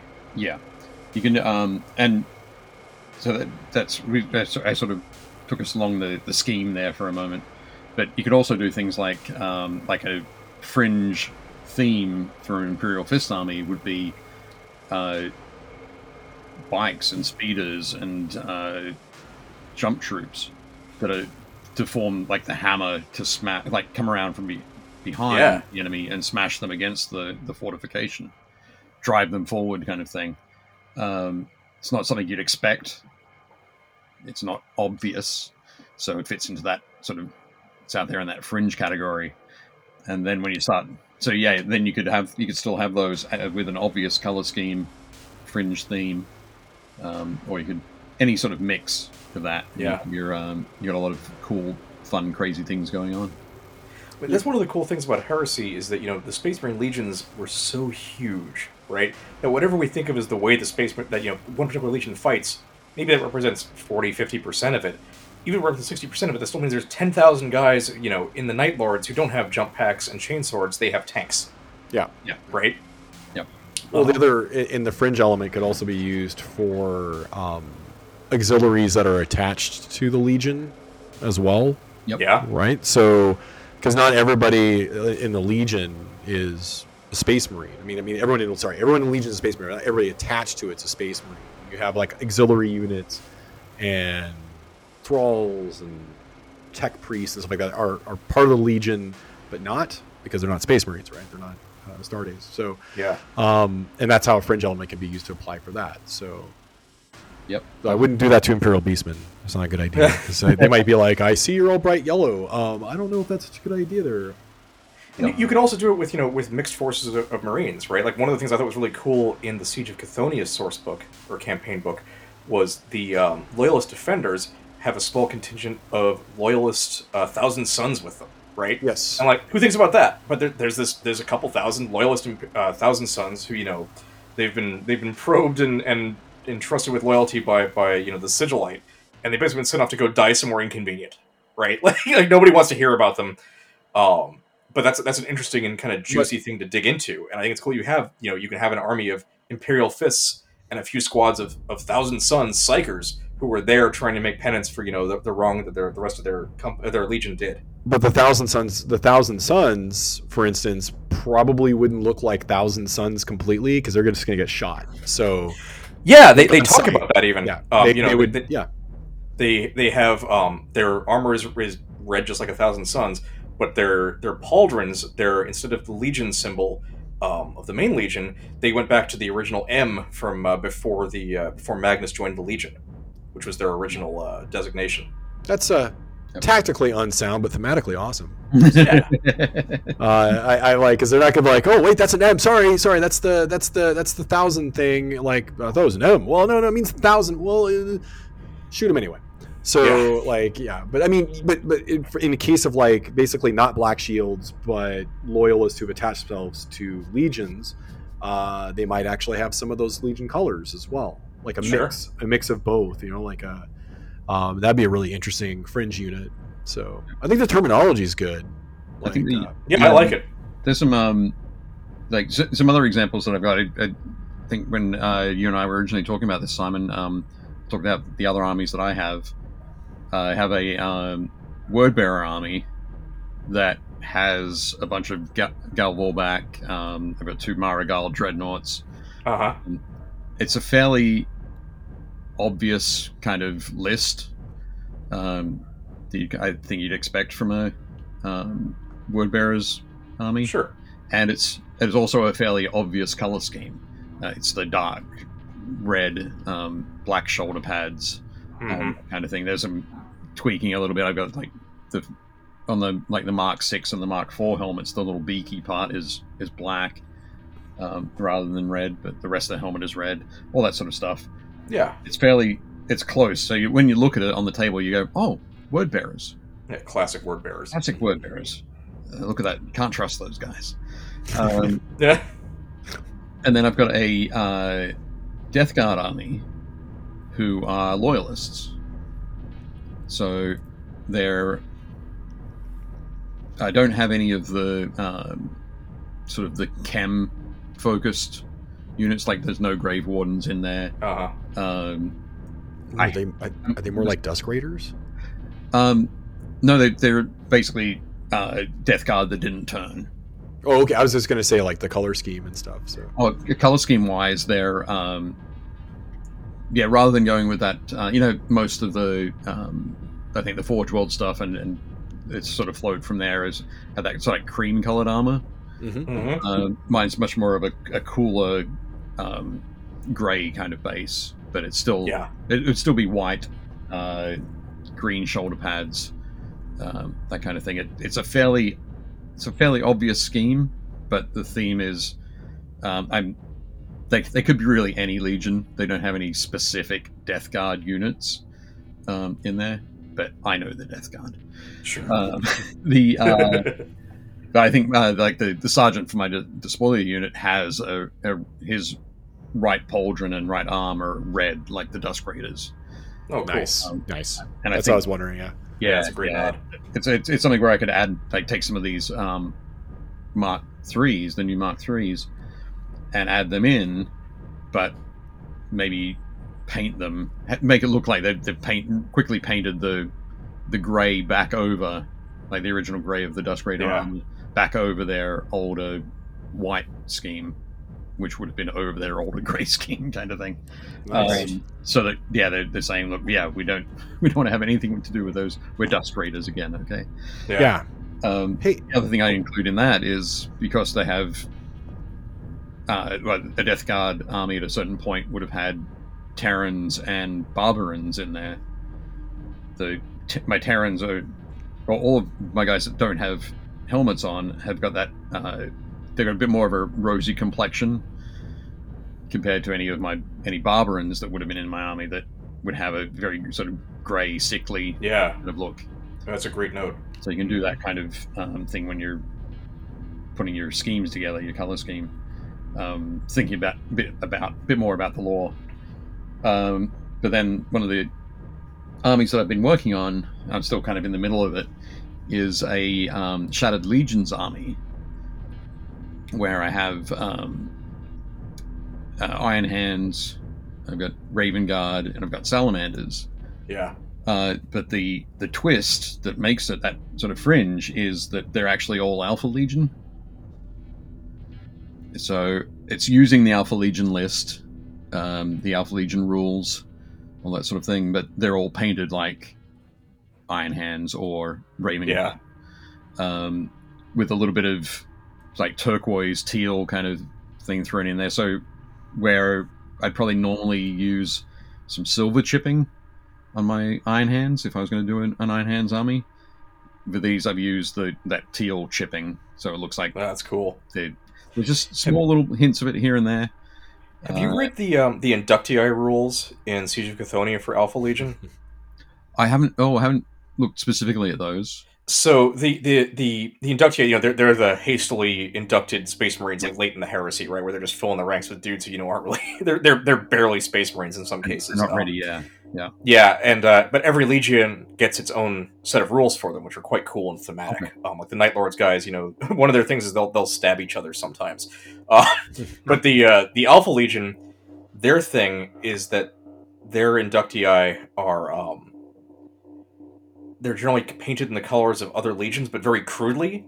Oh, okay. And that the game mechanic benefit is that your opponent can't shoot at them in the first round of the game. Okay. Because they show up direct painted the wrong colors. It won't bear any like close inspection, but long enough to like throw off your enemy, right? So that really speaks to that army you're talking about. I want to have a look at that. I think it'd be pretty cool. Yeah. Well, one of the things, folks might know, they might not know, but one of the army special rules for Alpha Legion is that they can take one unit from any other legion. Sort of incorporated in their army. So you could choose for this army. I've got a whole bunch of breaches in the Iron Hands, and I could take a unit of those and make them the Immortals, the Iron Hands Immortals, or I could go with one of the recon squads I have and use those as a unit of Raven Guard Mordathan, which is probably what I'll do most of the time. Is use those guys. There's also a Warlord trait in there that it's called the Mobius configuration. Yeah, that's fun stuff. Yeah, it's definitely super cool. But it allows you to take another detachment in your army from any other legion. So the idea, and with that detachment, you can't use reactions on that detachment. But your opponent scores no victory points. Can't score any victory points from that enemies in that detachment. And also, if at the end of the game that detachment is wiped out, you get a victory point. Right. So that my salamanders are actually going to be salamanders in salamander colors as part of that detachment. So in the army, it sounds super convoluted, but in the army, the salamanders think that the Raven Guard are Raven Guard and the Iron Hands are Iron Hands. But the Iron Hands and Raven Guard are both Alpha Legion, and they know that they're not. Hands and Raven Guard. That's still Alpha Legion. That's great. And so all of my salamanders are going to have flame weapons, which is that wonderful excuse like, okay, you need to get up front and start burning them before we get there. So they'll be at the front lines, right, causing havoc. So my opponent will have to deal with them first, and possibly score me some victory points. Yeah, that's great. I love it. In the way. So it's an Alpha Legion army that doesn't work like an obvious Alpha Legion army, as far as the theme goes, and it certainly doesn't look like an obvious Alpha Legion army. Well, sort of hits that fringe on both. Yeah. Ends. Obvious Alpha Legion army is not obvious.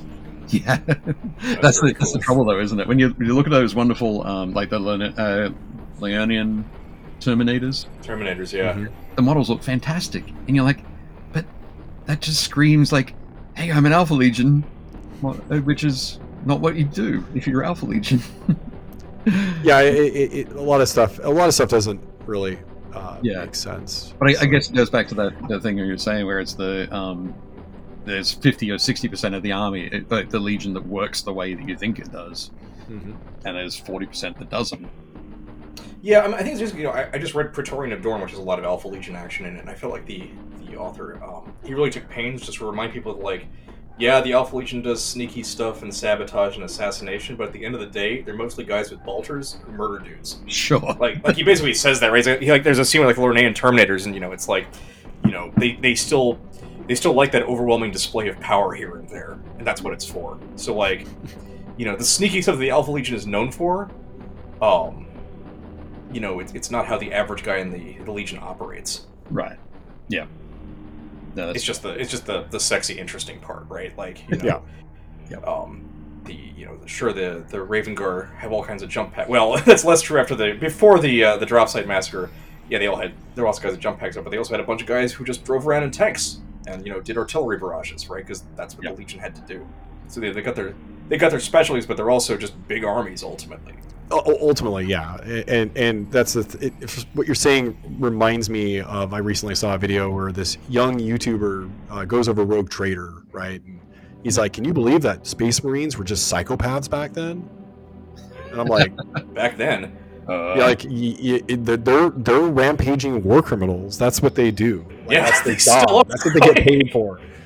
Like they don't even get paid. They're just happy to do it. You apply that meme of the monkey puppet sort of looking back and forth. Yeah. He's like, they're just techno barbarians. I'm like, now they're just murder monks. Yeah. So yeah, like that's why we love them though. Yep. Yeah, some good PR. Yeah, I think there are lots of. I was going to say, I think there are just lots of different things that you can do. Take a look at the themes, the main themes that are being presented for the legions that you like, and then look at things that are just next to that, just adjacent. Yeah. Grab something and run with it. And the benefit is it's going to make the army feel like it's yours, right? Absolutely. I always go back to I think one of the GW podcasts that they were doing before COVID, when they were talking about Warcry and the way that the theming of the warbands in Warcry, and I think Wade Price was talking about like Khorne. When you think about Khorne, the blood god, you got blood, you got brass, and skulls. Mm-hmm. And it's like, okay, well, what if you just took one of those things and ran with that? And the Iron Golems in there are essentially that brass, that metal, everything in there is metal. They don't know that they worship Khorne, but that's who they're worshipping, right? But it's not there's not a big thing about skulls. There's not a big thing about blood. It's that metal angle that they're doing. There's the Hounds of Karnak. Well, again, they're not. There's not a lot of stuff about skulls. There's not a lot of stuff about blood, but it's the flesh hounds kind of thing that they worship. It's that aspect that they're just taking one aspect and pushing it further. Yeah, sort of the envelope with it. I always like the idea that a lot of chaos doesn't know they worship chaos. Right. Yep. Like old Warhammer Fantasy Norskins, they didn't know until they became like these ravening hordes. Didn't like that decision, but like, but originally they were just like Viking people. They were Norse people that lived. They were Norskins, and some of them were like wild and crazy and had like skulls and bones. But they still were all like many of them were chaos worshippers. There's also a really good novel, I think it was called Pawns of Chaos, that was about that. So they didn't know that they were worshippers of chaos, right?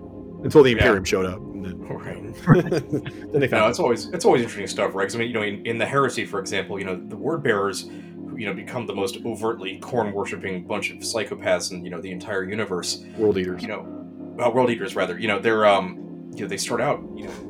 They're obviously on that track, but they don't know it themselves. Yeah, and that's a really interesting place to explore thematically, right? Yeah. Yeah, I mean, it's not like they, like it. I mean, I know it's a game and it's ridiculous and it's all based on satire originally, but or fueled by satire. But like, you got to have some kind of verisimilitude where like people just don't go. I mean, some people sure be like, I just want to go out and collect skulls. Like, I just want to go out and murder people. There are those people out there that are like that, but most people it's more insidious and they change and they don't know and they just like it's just a better way to make money or it's a better way to do this or and before you know it you've got a chain axe and you're killing people and you're like, oh right, I didn't know that, it's just Thursday. But yeah, so but I mean that's more for like role playing. I mean like that's You know, that comes into how you approach building your army and painting your army and stuff, right? Because when I decided I was going to do Sons of Horus last summer, I have a pretty classic looking Sons of Horus army. They're mostly green with a little bit of black, a little bit of brass and gold in there, right? And I get splashes of color with the red eyes of Horus here and there. So it's not aesthetically a very divergent looking. It's a pretty standard looking Sons of Horus army. I don't even go heavy on the Justaran stuff. I'm like the only guy who plays Sons of Horus who doesn't really care about the Justaran. Right. I'll probably add some at some point, but they're not what excites me about the Sons of Horus really. But I was looking to how I would add my own take on this sort of classic Sons of Horus, and I decided my Praetor it's the 86th company of the Sons of Horus. They're now an all Chthonian company. They didn't used to be, but over the their Terrans had a suspiciously high attrition rate even before the drop site, or even before the betrayal at Istvan. At which point they just were like, get rid of these guys. They're led by my Praetor is a guy I've named Tibor Ferenz, which is a reference to Necroscope because I don't really know why. Brian Lumley, yeah, he's like, do you have like a Titus Crow in there, please? No, not yet. I've only named one character, but and it let me kind of build it. These guys are they're very centered around the Chthonian gangs, right? Like they're basically a bunch of thugs who have been turned into soldiers, and even before the Horus Heresy, they were already kind of reverting to type.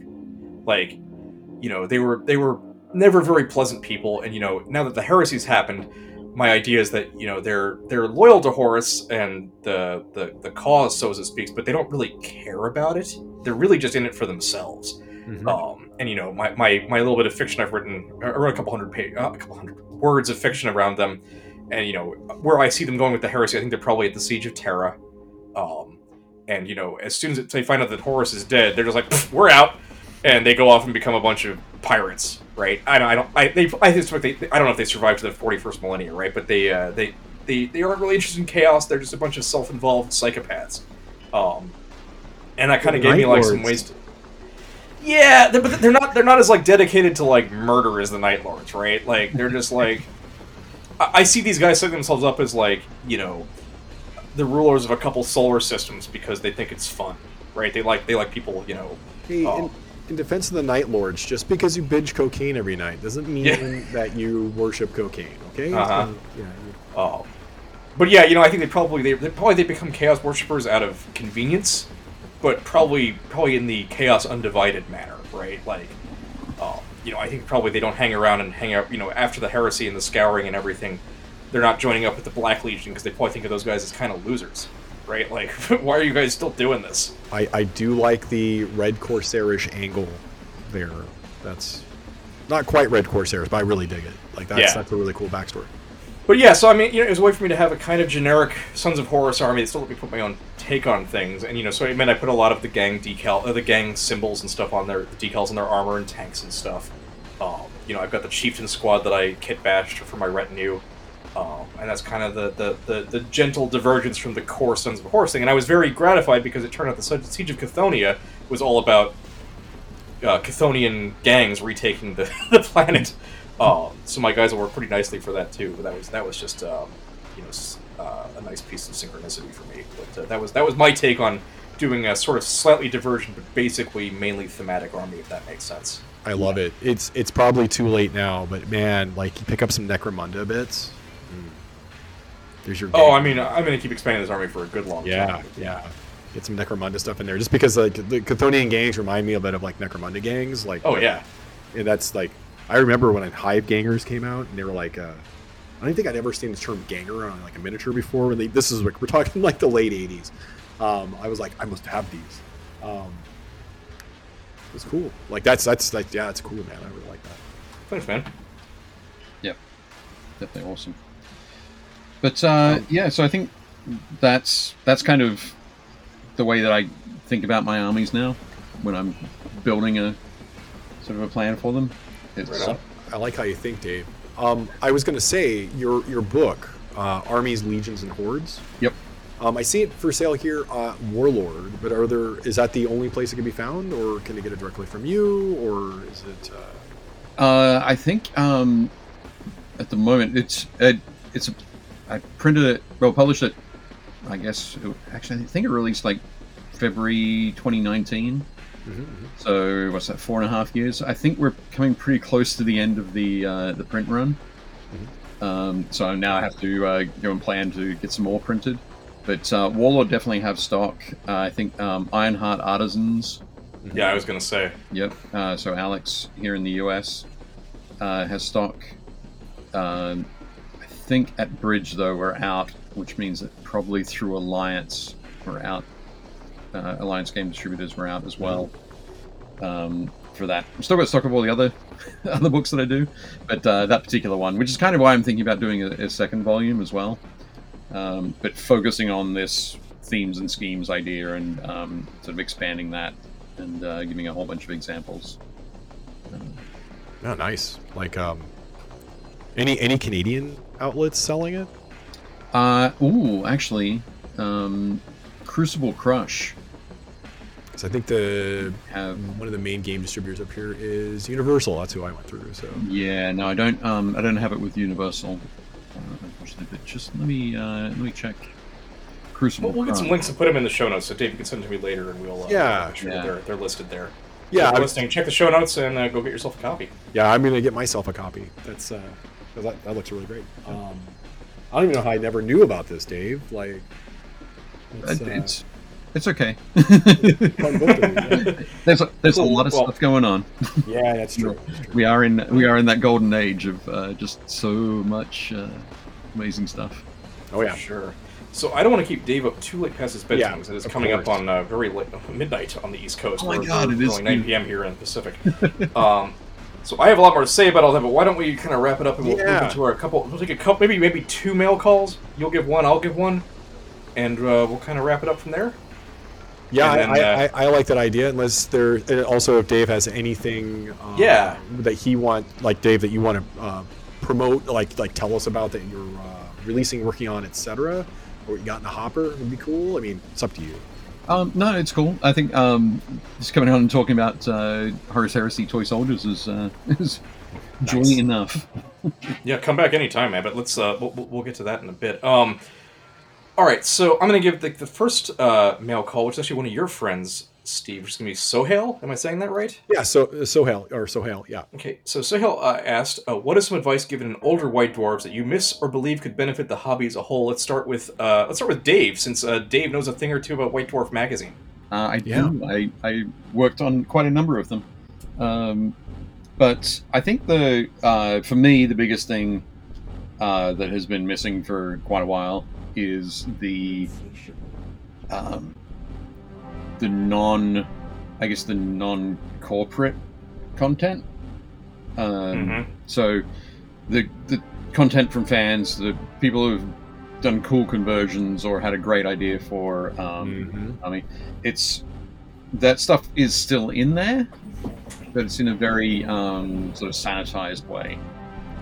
So I liked it when it was somebody could do something completely wild and present that. It could be presented in White Dwarf as a cool idea that folks could look at and go, that looks great, not for me, or they could look at it and go, that's awesome, I love this particular piece of it, I'm going to go and run with a project that's got that. So yeah, I think over the years we're able to showcase a lot of different cool ideas that I think some of that's kind of a little bit lacking now.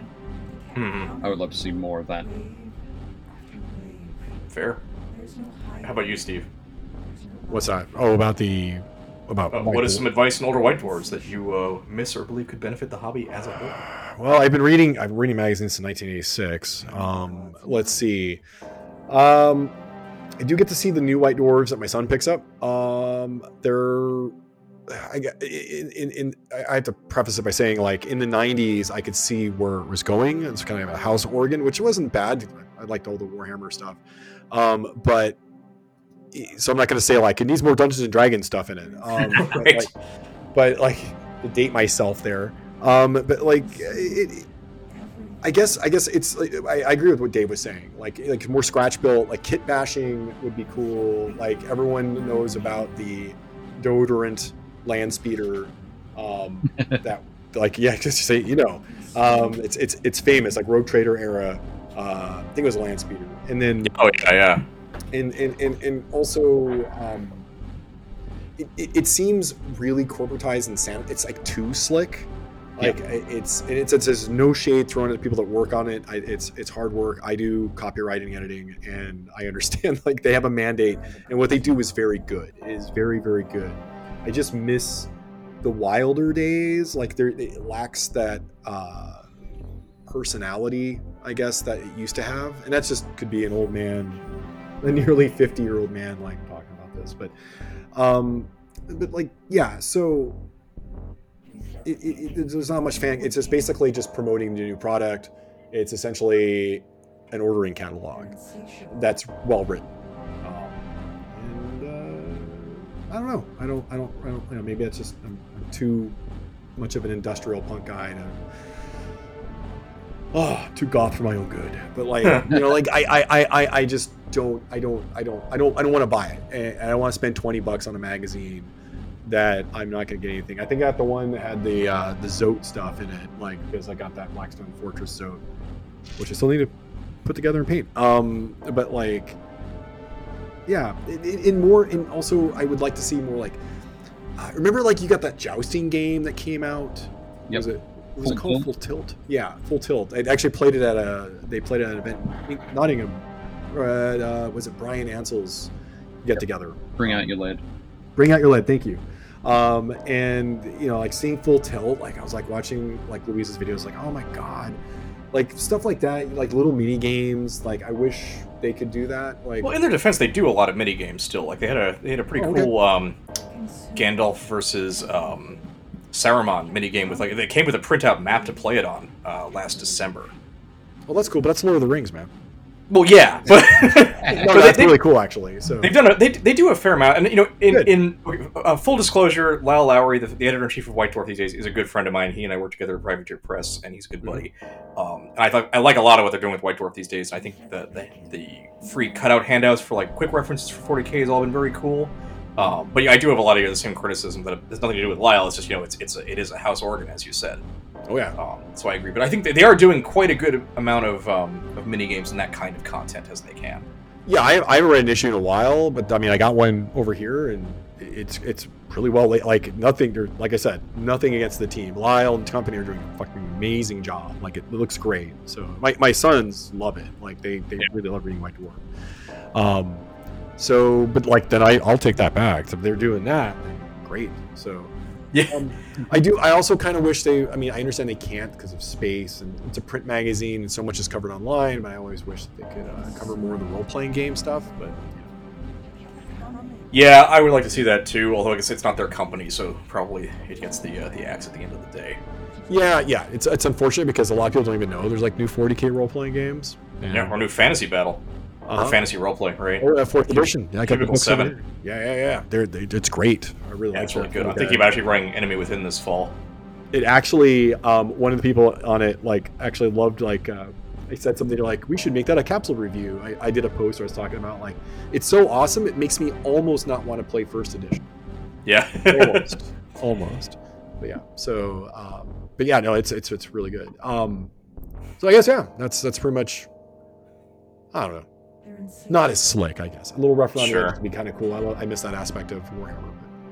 Yeah, I mean, I have largely the same criticisms, so I'm going to refrain from rephrasing them because you guys have basically said everything I was going to say. The only thing I actually was going to mention, which I've decided I'm going to sit on because I think it might be a bigger conversation, was a very old, not very old, mid-90s White Dwarf article called Stillmania from Nigel Stillman, if you guys remember that. Yes.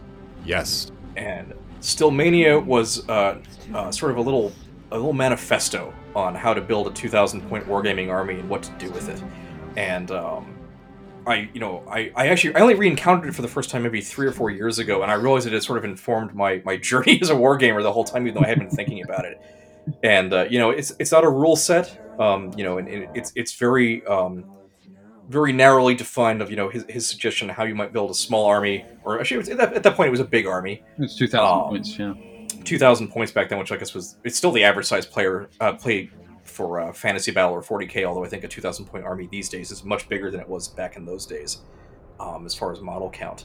But there was this great graphic they put in White Dwarf about kind of playing in the spirit of the game, and part of his suggestion was you just build this 2,000 point army and you never add anything to it ever again, which is not necessarily how I approach things, but I think that there's a lot of other really good stuff in there about like give every character and regiment a name,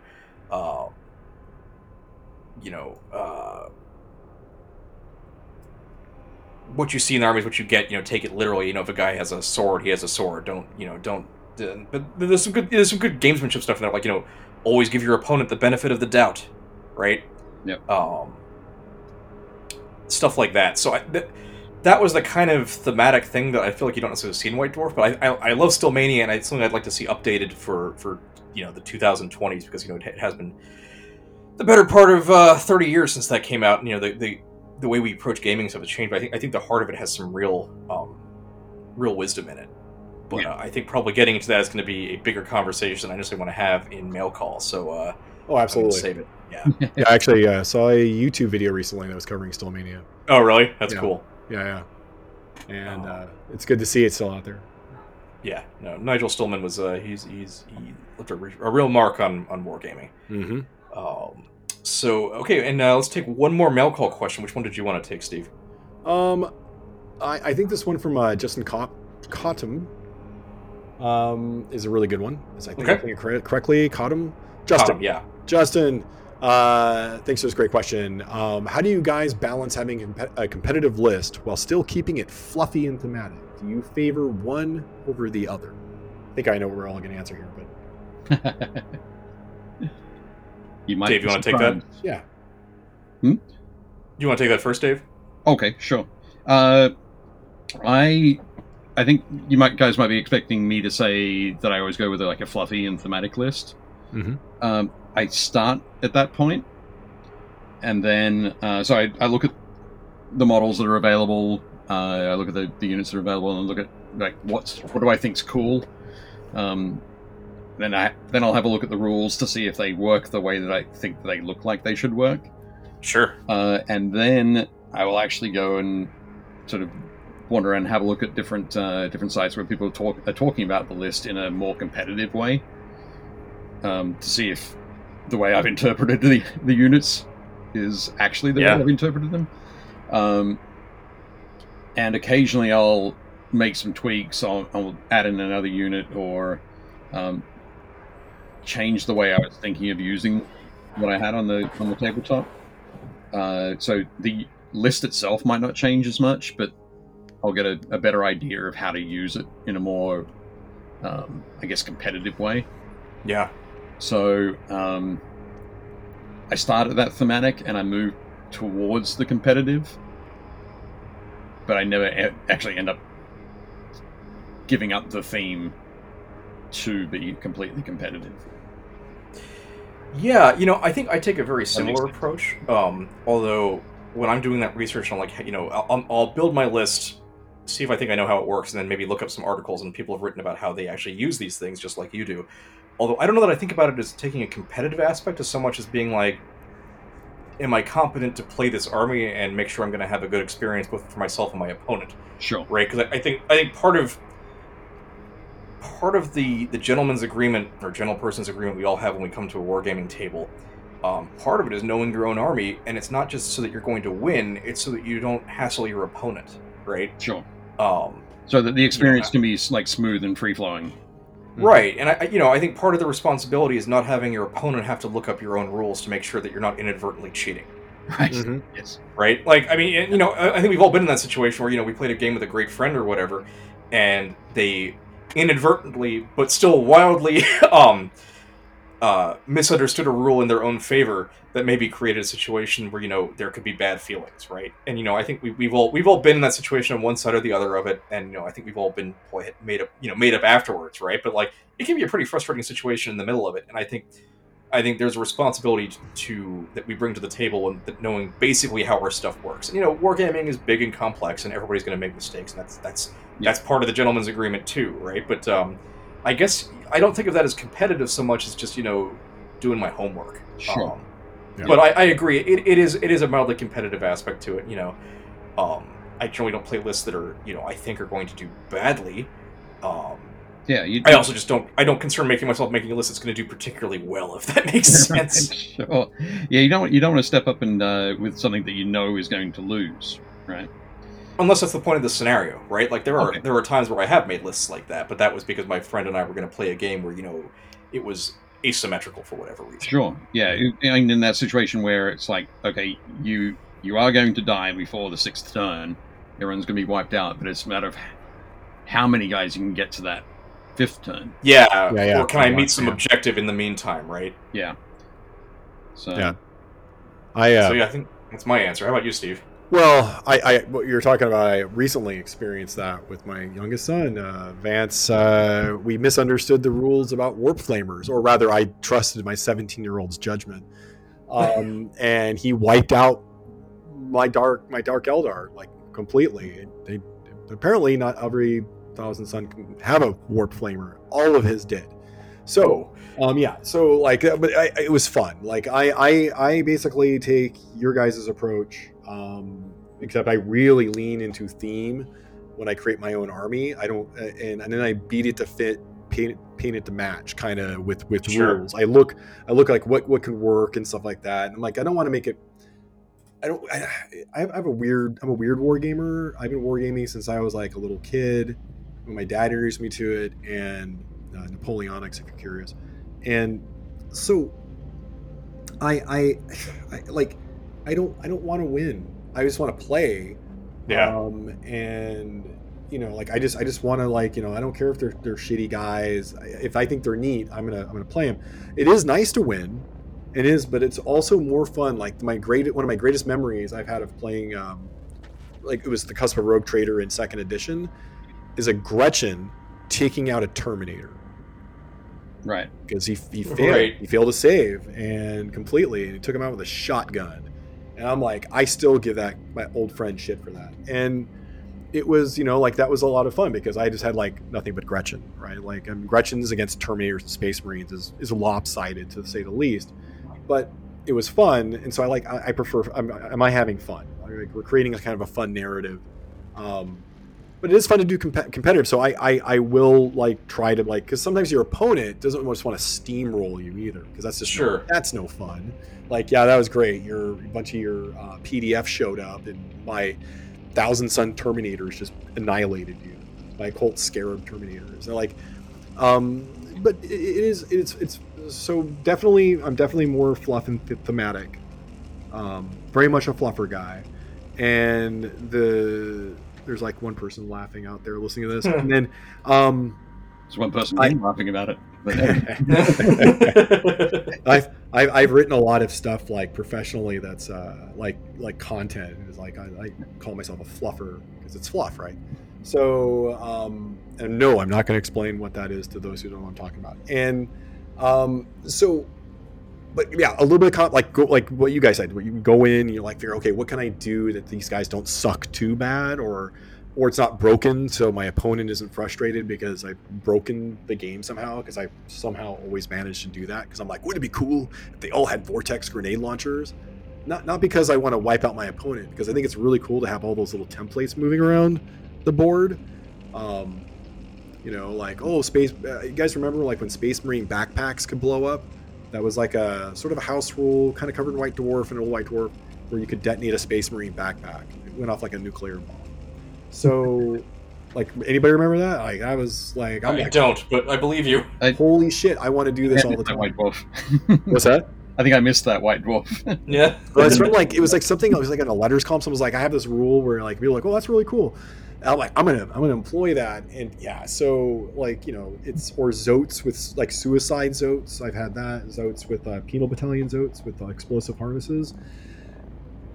Vortex explosive harnesses. But like, because I just really, like, I had a friend that was like, oh my god, you just want Vortex templates everywhere. I'm like, yeah, it's cool because it wipes my army out, it wipes your army out, and my Inquisitor's also got 5 Jokero digital weapons that are all netters. I don't know why not, but like, so you can be goofy about it, but like also keep your opponent in mind. They might not think it's funny or cool.